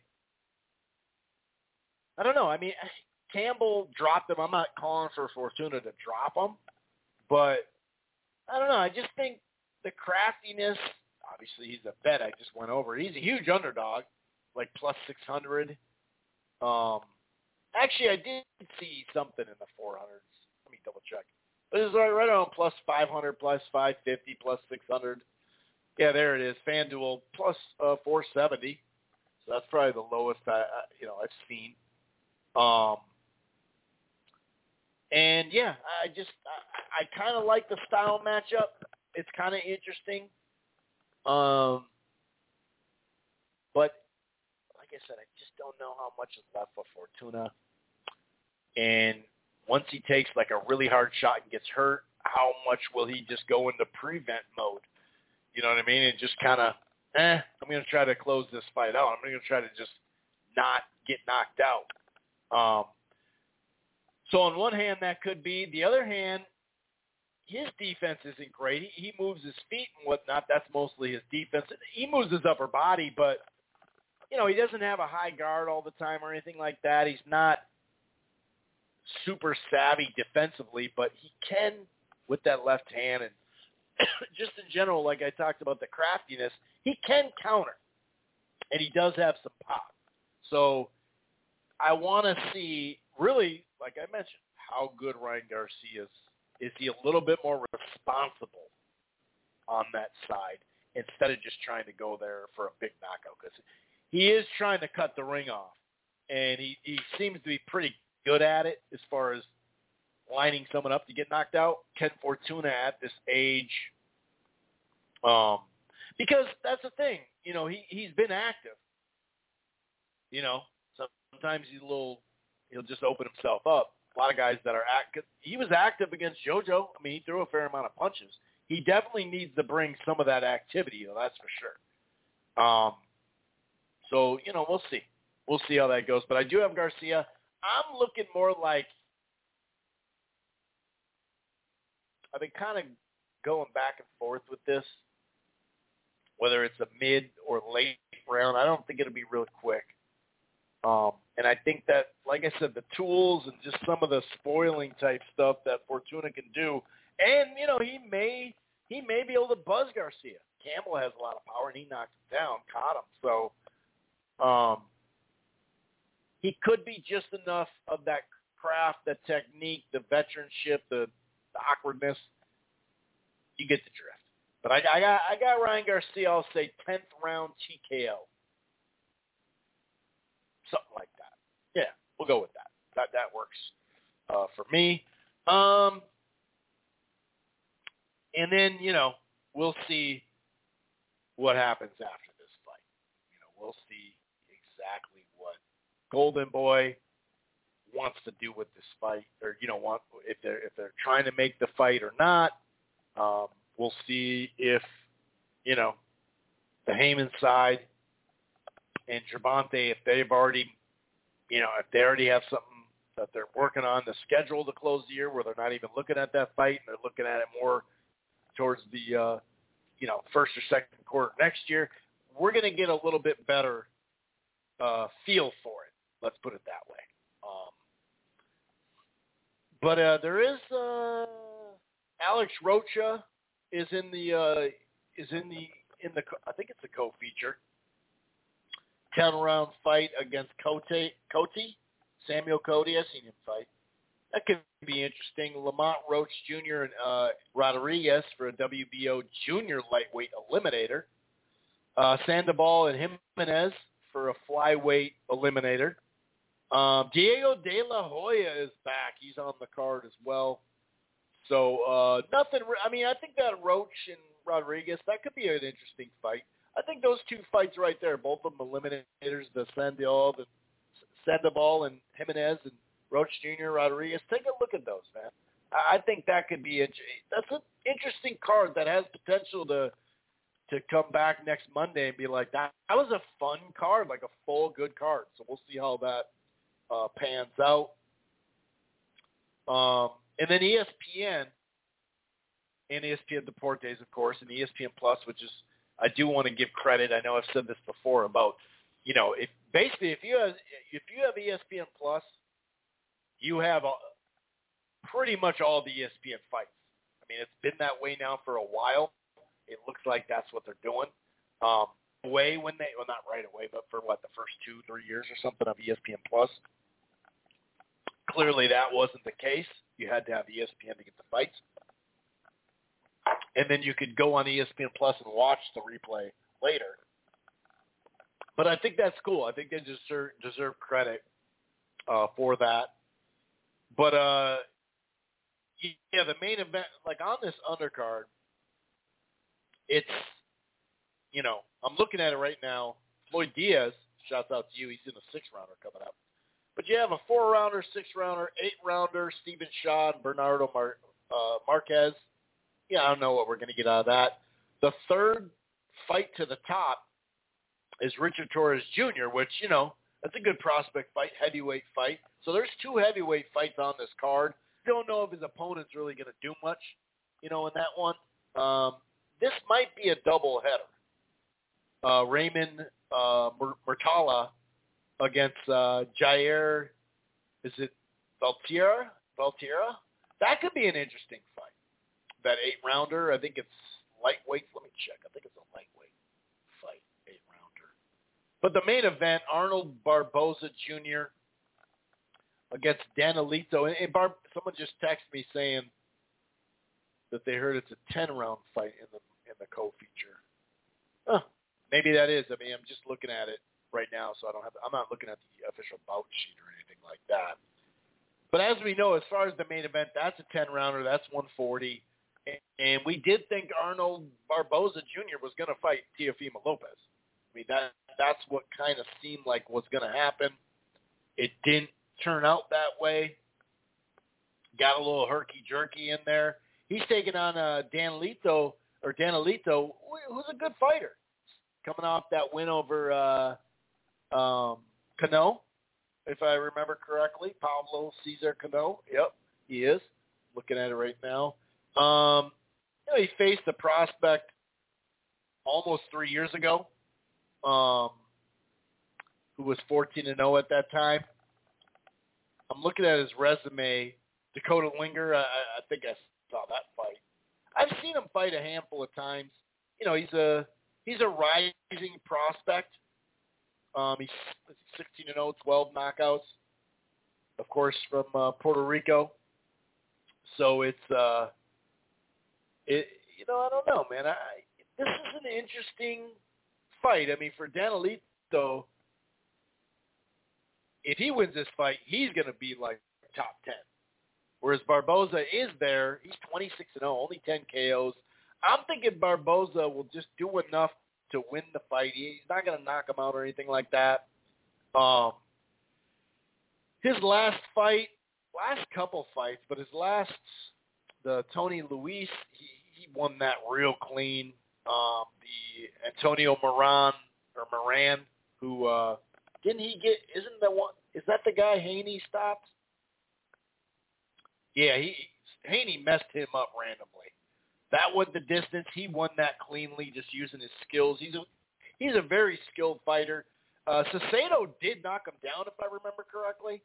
Let me look at that. That was more of a competitive fight. That was a 10-rounder too. Yeah, it was the 7th round. And the scorecards, it was competitive. Dave Moretti had a 96-93. So it's not, God, he fought Alvarado. I forgot about that back in 2019. That's right. Manuel Lopez, Mike Reed. Yep. See, I've seen him fight, chunk like 6-7 times. And he's just a good fighter. He doesn't have. I see why just the amount of wins he has and some veteran wins. Why he's in the top 10 in most. I think he's top. I think he's like 6th or 7th in the ring or something like that. But Danilito, he could play spoiler here, and I don't mean like he's gonna, run around on his bicycle. I'm talking about he could pull up an upset. And it's funny because I was looking at the odds, and it's Monday. So usually you don't have as many odds out right now. And I haven't been able to see any of them. I'm looking at what I think is the most handy site, Pro Boxing Odds. They don't have them. I Googled it before the fight. I couldn't find any. So, we'll see where we go there. But I don't know. I'm going to pick Barboza for the show right now. But when it comes to, I want to see what we're looking at for odds on this one. That's really what I want to see because, and I'm not basing it off a dude he just beat. He just knocked out Pablo. Cano last September. Like that was, I'm not looking at it from just that angle, but he's decent wins together. He's definitely, just starting to try to get proven, I guess you could say. Does anybody have any odds on that? Let me know. But I don't see him up just yet. So we'll see, where that goes. I'm actually looking at it right. Yeah, I don't see anything. I don't see any kind of odds on this fight just yet. Yep, no odds just yet. But it's on ESPN and ESPN Plus. I wonder, like I mentioned earlier, if in fact they're going to put it behind some sort of NBA summer league or something like that. But it is Friday, so try to keep note of that. Sometimes we forget about these Friday fights, or even sometimes like a Thursday fight, right? And it just kind of pop up out of nowhere, you know. I think actually, I forgot. There is actually a card. This is a rematch. Nietes and Ioka. I did forget about that. That's tomorrow, isn't it? Or Wednesday? One of the two. That's right. I almost forgot about that. And this is a rematch from, a little bit ago. It's not like it's a brand new fight, or like their last fight. I think it was a little while ago. I want to say at least 3 years, something like that. I might as well just check it. Yeah, it was. Oh shit! Yeah, it was. It was closeout. It was a closeout 2018. So December. It was. Oh, okay. It was. That makes sense. It was the Japanese. The Japanese New Year's. They generally have fight cards. So that was the closeout 2019. And when you look at the scorecards, it was a split decision in favor of Nietes. But one of them had 8-4 the other way, but he did win cleanly. For some reason, I just don't remember exactly how this fight went. I was thinking it was next week. But whether it's Francisco Rodriguez or Fuentes, I think he fought him twice. Edgar Sosa, that veteran dude. He recently, Nietes, well, not all that recently. It was somewhat recently.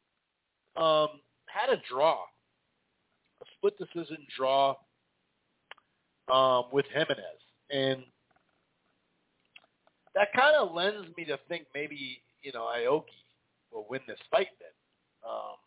Funny enough, they don't have that up either. And that's happening soon.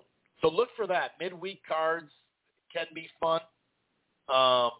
Gives you something to, do randomly if you're kind of bored or whatever. But this could be good. Yeah, he beat Fuentes, but they had a draw the first time. And dude, I mean, he's another guy, Nietes, who's been around for a while. We're talking about a Fuentes. I remember this fight, March 2013. Man, yeah, I mean, he got off to like a start where he had a bunch of draws. Like this guy is just draw central. But 2003, I knew he had been around a long time, and I knew he had a lot of draws. 43-1 with 6 draws for Donna Nietes. So another Filipino fighter is in action. So yeah, check that card out. It's from Tokyo. I don't know the live stream scenario, to be honest with you, but that should be a good fight because Nietes is obviously aging. You know what I mean? Like really aging. So that could be interesting. I'm gonna go ahead and see. Let me see. Hey, Portland, if you want to jump in here and talk some boxing from the last weekend, we had a lot of action to talk about, and then obviously Ryan Garcia coming up this week, and let me know. Otherwise, I'm gonna, I'll start to kind of get the news and that type of thing. I'll send you a text message too in case you're away right now and at work. Okay, here we go. All right, so I'm gonna hold off on some news. Someone texted me that Jake Paul got a new opponent, and I haven't mentioned it. That is true. He did get an opponent who, Hasim Rockman Jr., that's the guy. He actually just got stopped in his last fight. But, if you look at, he has more experience than Jake. I think it's still a good fight for what it is, Like when I say good fight, I mean a good, like a test. You wanted to see Jake against a boxer. Well, Tommy Fury or this guy, I don't know how much difference that is, to be honest with if Tommy Fury fought the guy he lost to, what would, you know what I mean? What would happen there? But there is some other news that will get you some fights that got announced, some undercards and whatnot. We will talk about that in just a little bit. But I'm going to go ahead and go out to Josue in Portland, 503. All right, what's going on, man? You're live on Rope-A-Dope per usual. How you doing, man? Mexicanos al grito de guerra, el acero apretado y el rigor, y retiembla en sus centros la tierra, al sonoro rugir del cañón. Yo, what up, Chris? Hell yeah, I'm doing good, bro. We're in the summertime, so it's beautiful out here, but how's everything, Chris? How you doing, bro? I'm doing good, man. I'm doing good. The weather has been really, really nice, man. It's just trying to soak it all up before the fall and football comes around, Yeah, hell yeah, bro. Well, yeah, bro.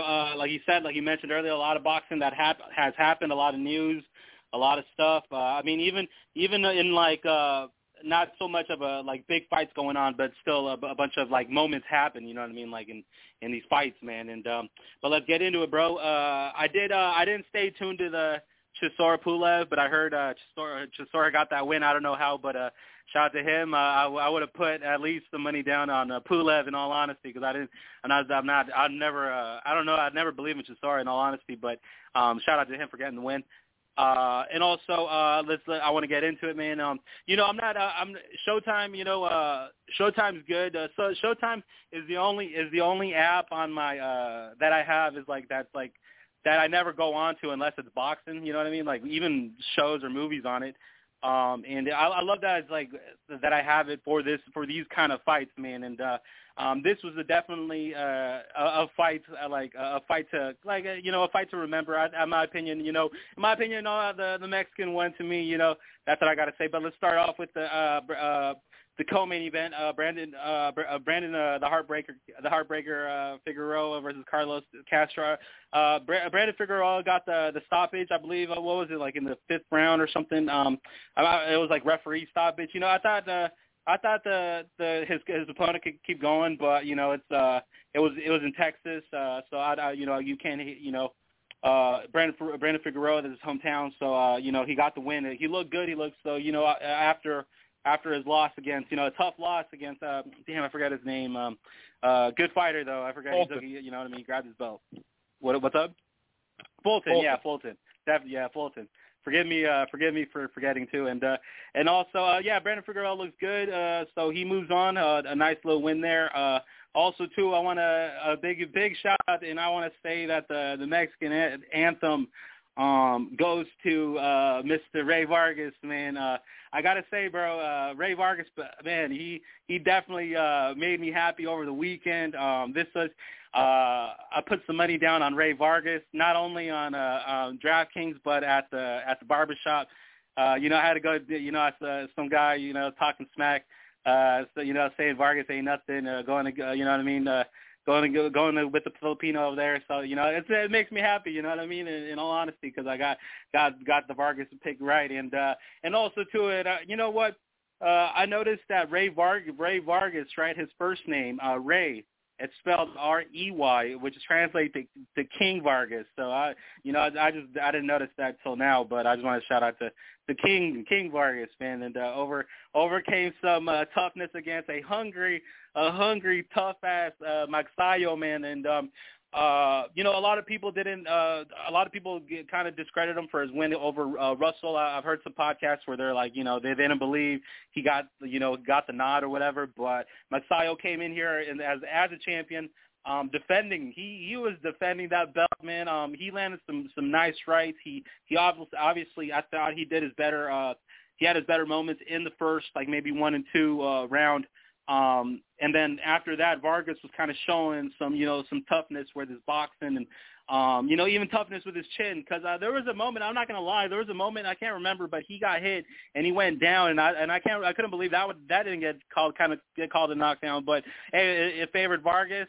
And also, too, if I can mention, I didn't know at the beginning of this fight, I didn't know where it was happening until I thought it was in Cali. But then I saw it was in Texas, and I was like, bro, you got to pick the Mexican. Like, there's no way. Like, you definitely have to go for the Mexican in Texas. But Ray Vargas, man, Ray Vargas did it. Like I said, he did. He used his boxing and had a pretty tough chin to hold him up, man. But it was a split decision win. I thought he was going to lose, in all honesty, too. I thought they were going to give it to the champ. I did, and also, too, man, if I can mention, I had it even going into the 10th round, and I definitely thought that Vargas needed to win those last two impressively. And I thought that's what he did for him to capture the victory, in all honesty, because Vargas, I thought, it was shaky for him in the moments because he got dropped in that 9th. And, that one looked shaky on him, man, because he got clipped pretty badly.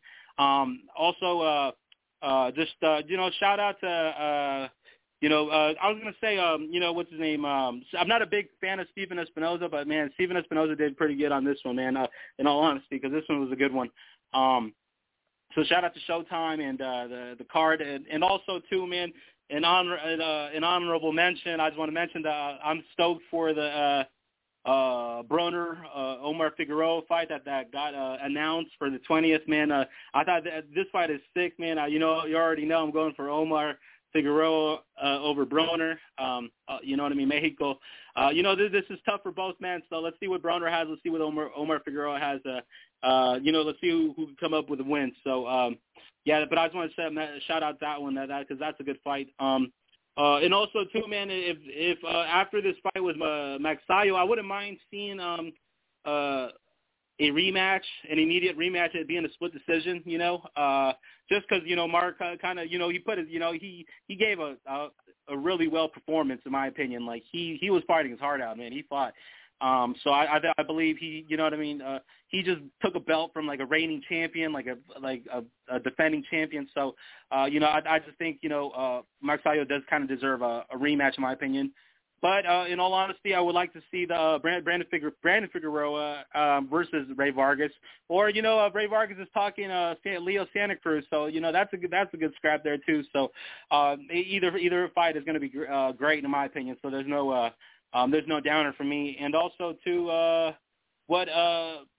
this weekend, what we have, Ryan Garcia, Javier Fortuna, man. And, let me start off with Alexis Roach, right? Alexis Roach is fighting J. Samuel Cody. I don't know too much about Samuel Cody, but I saw that, he lost to, what's his name again? Blair the Flair, and Rocha beat Flair. So, I would bet my money on Rocha on this one, man. And, Mexicano, co-main event. So that, Rocha should look good on this one.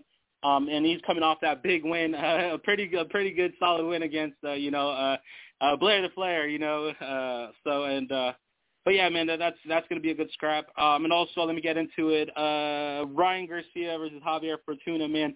What can I say about this fight? I like that Ryan Garcia is actually in a fight. I heard you, Chris. I heard you have it, Ryan Garcia by stoppage. I don't believe in the kid. I don't think he has it. I believe Ryan Garcia wins, but I see this fight going the distance. You don't think he has knockout power? He's got the power, but he just doesn't have it in him. He just doesn't. I feel he's more of a kind of a complainer than a fighter. Like, he's not. I don't know, man. I'm not calling him an Instagram star, because I'm, you know what I mean. But I'm calling him, like, he's not focused. Like, I don't know. He's too busy talking shit online and, caring about Canelo's career and you know what I mean? Like, come on, bro. Like, yeah, that like, is true. You shouldn't even be talking shit. You should be focused. Like, in all honesty, I love how Canelo has been responding to what Garcia has said, where he says, like, he should just stay focused on his fight and his career. But he wishes him the best. He has nothing bad to say about him, but he wishes him to, to be successful. So, but Garcia's just, to me, he's just a kid. I get it. We've all been in his shoes as a kid. He's got the whole world in front of him. He feels like he's a world champion. I mean, he's not a world champion, but I'm sure he feels like he's a world champion and goes about it, So, but I just don't feel like he's like Like, I mean, like his last fight to go fucking he packed his lunch and went to go. He went 12 rounds with to go, man. So that's my opinion, bro. Like, it's just Javier. I mean, Garcia obviously went for the knockout in that fight, but he was reaching. He didn't set things up. He's not a pure boxer. He's a puncher, obviously, but I just feel like he's feeling himself too much where he's just not focused. But obviously I got Ryan Garcia winning, but I got Javier at least going 12 rounds and looking impressively and probably, in all honesty, and frustrating Garcia because, Javier's got that, stick and move style. But he's a tough, he's a tough mother effer, you know what I mean? You know what I mean? We saw his fight with definitely awkward. He's definitely like that awkward. Yeah, definitely, man. So this is a good. To me, this is a good scrap, but I just don't see Garcia. He just doesn't have it. Like we all say it, bro. Los Mexicanos. You know when he's a real Mexicano, man. And I'm not seeing it in this kid, man. I like I said, Garcia by 12 rounds, or even maybe split decision win, majority win. Don't count out. In all honesty, don't count out Fortuna. You know what I mean? Javier, he looked pretty solid against JoJo. So, but yeah, man, I just don't see. He was really active in that fight, man. He was really active in that fight. Definitely, man, and he's actually coming off a good fight, like a solid fight, like that's just my opinion. But Garcia, he still has a lot to prove, a lot to prove, because I just feel he does more talking than showing up. But I don't want to. Obviously, in all honesty, too, I don't want to throw too much shade on him because I know it has to do a lot with his promoter, Oscar De La Hoya. Like, he's a character himself. I know, it's business at the end of the day. He's a star. You know what I mean? This guy's he's a star. You know what I mean? He's a pay-per-view star in the making. So I get that he's trying to protect his assets and protect his pay-per-view star. So, but that's what I got to say about it. But I just hope Garcia, just shows up and, mans up and shows a true Mexicano in him in this fight coming up. So that's all I hope. That's all I want. And so that's pretty much it. But yeah, man, Chris, I don't have too much to say after this. But yeah, man, and also too, Chris, just like I said, I'm excited for that Broner Figueroa fight. Like I said before, man, I got Figueroa in this one. Always Mexico, man. Shout out to all those Mexicanos. But yeah, man, Chris, thank you for having me on. Shout out to the Rope-A-Dope Radio, and Viva Mexico, cabrones. There you be. Hey, real quick, so you had a really close fight going in the 10th round, that Vargas Magsayo? Oh, my bad, you did hang up.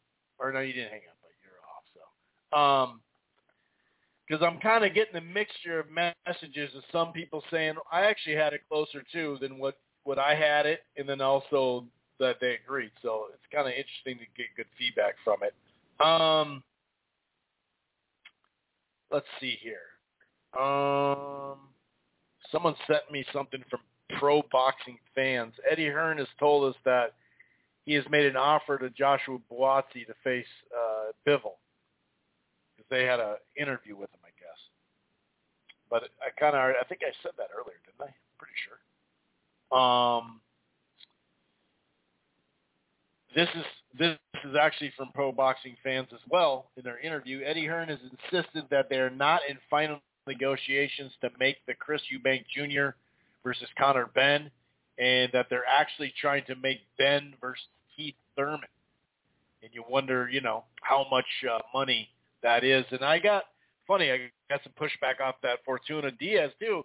And Josue was right.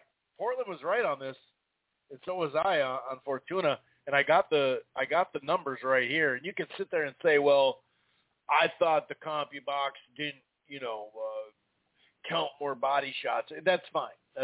We're just talking about activity. But Fortuna, I'm looking at it right now. Fortuna threw 761 punches compared to 521. And he landed 203 to 193. So obviously Diaz was more accurate. But, yeah, I mean, I don't think it is this written in stone that this won't be a competitive fight at times. That's for sure. So Josh Taylor in this Jack Catterall thing, he told Boxing Social that there's 3. Well, it's kind of funny. Here's the deadline: 3 or 4 weeks. Like, why don't you just say 4 weeks then? 3 or 4 weeks to agree to the rematch. That's what Josh Taylor said. You have 3 to 4 weeks to get it figured out, to sign whatever. He said he wants it, but then this is Boxing Scene. He said, if it's not next, I will do it down the line, but it won't be at 140. I want the fight, this is what he said to IFL TV, I want the fight to revisit it to show everybody up. I want to revisit that bad night for myself, put it right. If it's not next, which is what I really want, I'll do it at some point down the line, but it won't be at 140. He said, going into the fight, I was just shit. I was crap. Couple of injuries in camp. I came in too heavy. I wasn't motivated as well. It was just a bit of everything. It was crap, basically. So he goes on to say it's on his side now. He said they made the offer to Catterall. No, not any response yet. I've done all I can do. At the same time, I'm not going to wait around. I'm in a good part of my career. I want to be involved in big fights. I'm not going to pause my career, put my career on hold because of him. He said, get your finger out of your ass, man, and hopefully we can get this fight.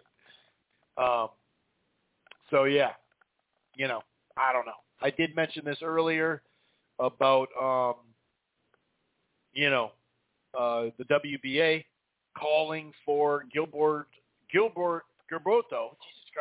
Gilberto Ramirez, Zurdo Ramirez, as the mandatory for Dimitri Bivol. The bout was formally ordered by the WBA on Monday afternoon, with the two sides given until August 10th to come up to avoid the purse bid. They go on to say Bivol's championship period is conditioned to a term of 24 months, and his last mandatory fight was March 3rd, 2018. His next one was to be after March 2020. Obviously, Carlos Chavez, chairman of the WBA Championship Committee, detailed in a letter sent to both camps, a copy in which was obtained by Boxing Scene. For that reason, he must face Ramirez. This is Boogie Williams. He said the new WBC rankings at 147 have Keith Thurman at number 1. So we'll see. I saw this on Fight Hype. I actually didn't see the interview. I'll just be honest. But the headline, so it could be something weird. But usually, when it's this, it's real. But he said Shakur Stevenson breaks news on moving up to 135, puts division on all the smoke notice. I'm reiterating, I did not actually see the interview. So I don't know if he's got one more fight, then he's going to fight. I don't know. Maybe that was part of the announcement. Top Rank also announced today time for the take-back. Teofimo Lopez will make his junior welterweight debut against Mexican veteran Pedro Campa at the World Resorts in Las Vegas. That's August 13th, ESPN. And I did see some pushback for this next fight. We heard about, Bam Rodriguez, most of all it was Eddie Hearns. Bam Rodriguez was going to fight Chocolatito, right? He's gonna try to get that fight for December and all that type of stuff, And you're a promoter, you're trying to say it. He told IFL TV, Eddie Hearn did. He said they might make Jesse Bam Rodriguez in Roman Chocolatito Gonzalez for December. Now, with the recent news, that fight would still kind of be on the table, potentially, and this is also Jake Donovan. I'm told that any talk of Bam Chocolatito fight is merely concept at this stage, Nothing formal in place. Both fighters considered the other to be like family. Bam has said he's targeting 112 next. Chocolatito team denied it. So it is what it is. But we did get news today. Jesse Bam Rodriguez will face Israel Gonzalez at 112. It's set for the co-feature for Canelo and Golovkin. In his last two fights were quality opponents, Quatros and then Sorong Vasai. The kid deserves just a good fight, not a great fight, but a good fight. Israel Gonzalez is, a veteran-type guy, been around for a little bit. It doesn't stand out as, oh, my God, this is actually going to be a good fight. Anaconas kind of ran through him like 4 years back, if I remember correctly. He did lose a competitive fight to Khalida Yafaya. He did beat Ashita in recent years anyway. Obviously, he went – that was that October – I'm looking at it right now, October 23rd, 2020 fight, which he was somewhat competitive, not all that competitive. With Gonzalez, no big deal there. He did just Jose Martinez. He just had a draw with not long ago, and then he has a fight. He fought a guy that was 16-34. He had a good win his last fight. I'll say that it was competitive though. Against Esvado, I think it's called. But anyway, obviously, it is what it is. Like I'm not gonna sit there and be all like, what the hell, dude? Why didn't he fight this guy? Why doesn't he fight that guy? He's a young dude, youngest champ of the world, 22 years old. And he is going to knock this kid out, I believe. Or this guy, not kid. Israel Gonzalez. I think he will. He's been stopped only once, though. So, it's not like it happens a lot. And he did go the rounds a couple years ago with Gonzalez.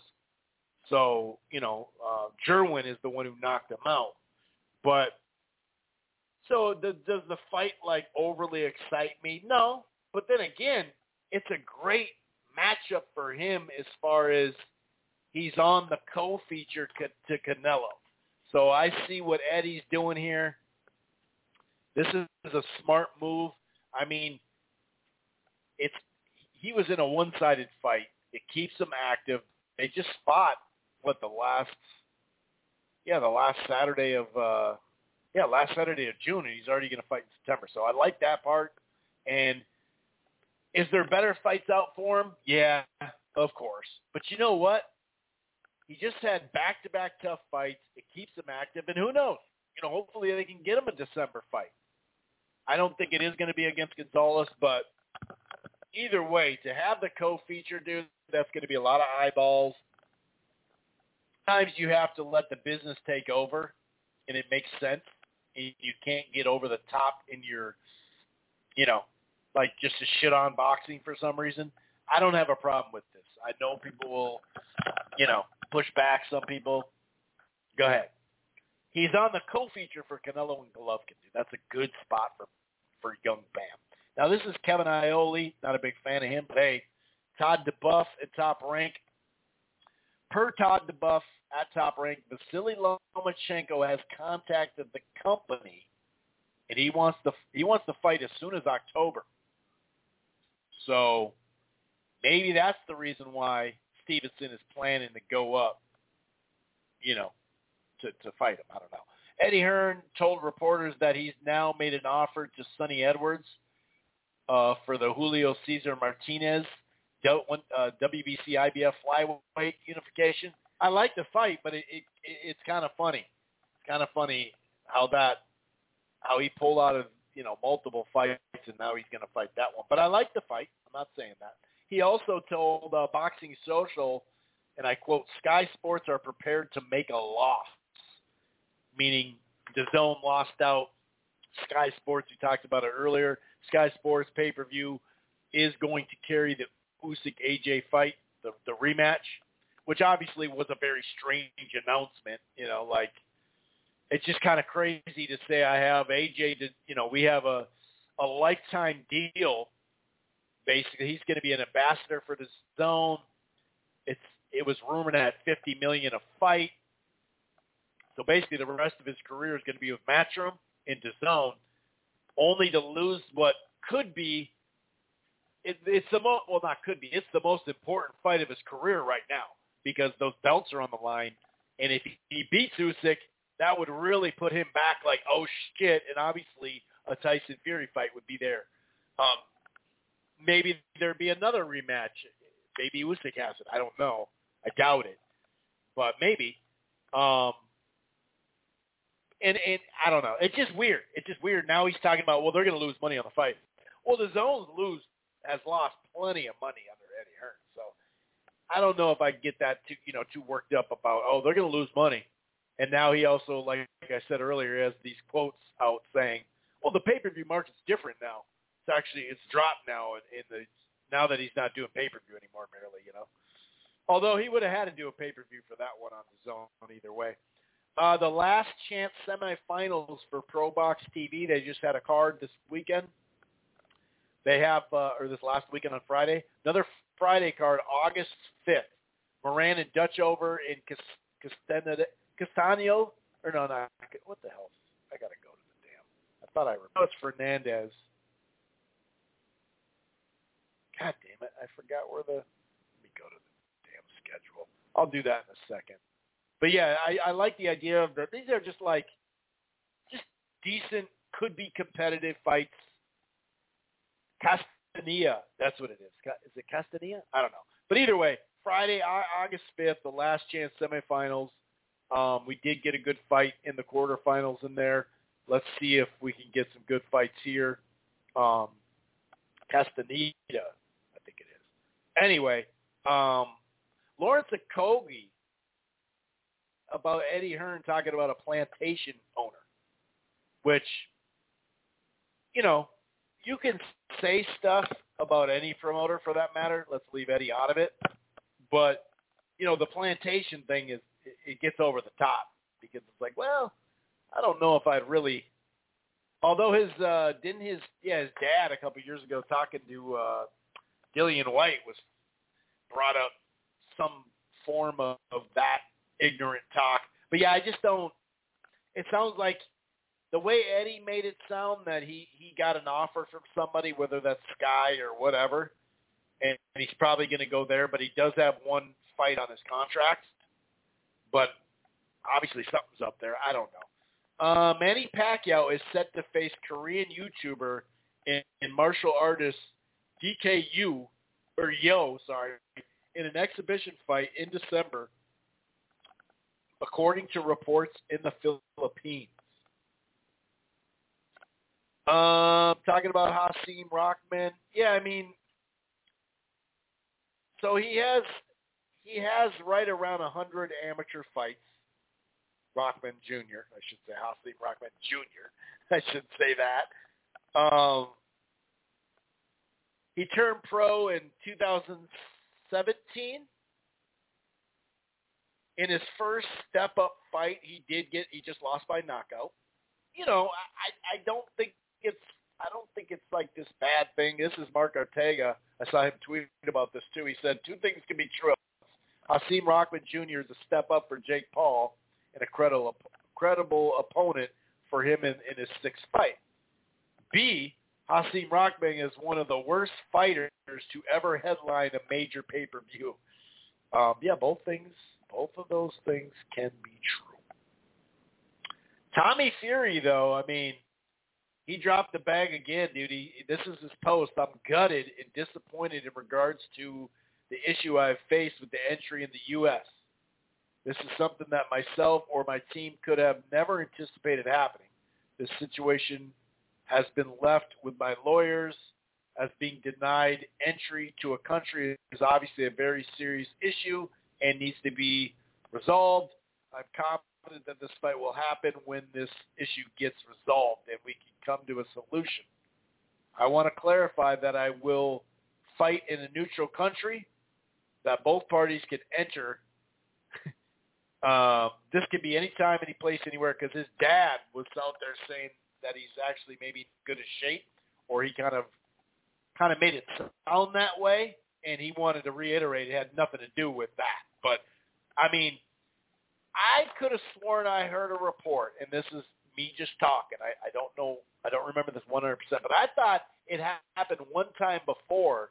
Maybe not to the U.S., but I think it happened one time before, but it was like a – actually, did it happen when he fought in Cleveland? I can't remember.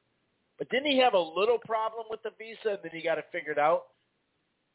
Or is he just going to be on that 600-person list from the Kinahan stuff that his brother Tyson Fury, who's now been denied twice to the U.S. of racing? Jake Paul said, I'm confident you are a scared little boy who doesn't want to fight or understand business. I would pay you $500,000 to fight me in the I will pay you $500,000 to fight me in the UK. I will do it shortly after August 6th. You accept? Tommy Fury said, I wouldn't get out of bed to fight you for $500,000. Let me know when you are ready to have a serious conversation. It's like, well, dude, you need to have your side of it too. You got hurt and aren't fighting them. An easy fight that you talk about, and then now you can't get in the country. You could have known that. Anyway, that's about it for news. Oh, yeah. Yeah, that's about it for news. Oh, here's this guy that's Comey had an easier time with Marinez, as I recall, battered him. Top-ranked PBC. So basically he's saying because top-ranked's better because Frank Martin didn't dispose of Marinez, a guy who Frank Martin's still a prospect, trying to become a real contender, whereas Comey was already established. But someone just sent me that. So there, I read it for you.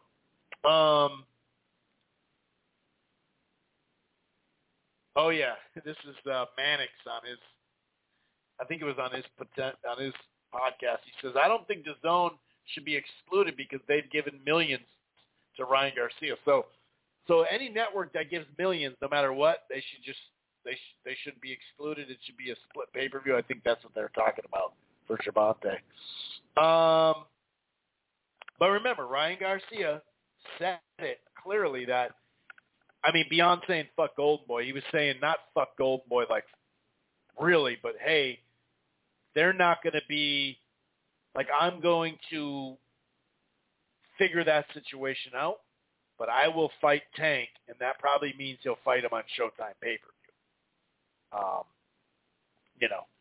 We'll see. We'll see if he really means that, because he's been talking about how he wants, like, the negotiations to be live streamed, which that's ridiculous. But, hey, I like that he's saying it, but it's really just talk. I don't want negotiations to be live streamed. First of all, they're fucking boring most of the time. And we hear enough about negotiations, which I think during the middle of it sucks. I don't think that helps making a fight. But after, if it follows through to get the details of the negotiation from both sides, I think that's cool. And we'll definitely get plenty of that. But we will see just how serious both parties are of making this fight later this year. Here's on Twitter, Random Black Guy. This is his Twitter handle. Y'all motherfuckers have made a lot of money off Spence and Crawford. This shit is bad. Y'all post clickbait videos with fake insider sources, old footage. This shit is ridiculous. Y'all need to tighten up. Hashtag boxing, hashtag new media looking bad. It's true. I mean, a lot of people they got sources for this, they got sources for that, and a lot of it's not shit, dude. A lot of it's just bullshit. I still think the fight's going to happen. But and you notice how quiet the negotiations are right now? Now, maybe it falls through. I don't know. But I like the quietness of what's going on right now, because that usually, and this is boxing, so it ain't going to happen, but that usually means that something's popping off. Something's going to get done. That this fight's going to get made. That's my opinion, and we'll all find out hopefully sooner than later if it's happening later this year. All right, I'm going to get out of here. That's about all I'm going to go with here. You guys enjoy the fights. Could be a sneaky Friday main event. We'll see if Ryan Garcia can be a little bit more responsible with his chin not flying in the air. And let's see if he can knock out a tough Fortuna who does have that southpaw style, that craftiness, has some pop, activity. Unlike the message that I got, they denied the activity of Fortuna, but we hit him with the copy box number, and we're just talking about activity. I'm not arguing. It should have been 194, not 201. I'm not arguing that dumb shit. I'm arguing that he was active. He threw almost 200 more punches than him. So that kind of proves the activity. I'm interested in that fight, though. I think it's a pretty good fight. I really do. Anyway, I'm going to get out of here. Enjoy the fights. We'll be back next Monday. Hopefully, like I said, for a good chunk of the summer, I'll be doing these Monday night shows. Every once in a while, it may leak to Tuesday. There's some vacation time coming up. I may do it on a Sunday night. Anyway, just I'll keep you posted. Peace. Once you become the world champion, I believe that you feel you have the upper hand. So now, as you fight, let's say you fight 4 or 5 years of straight survival, the bullshit, the holdback, and when you become the world champion, you're like, you know what, I made it. Now I'm going to show you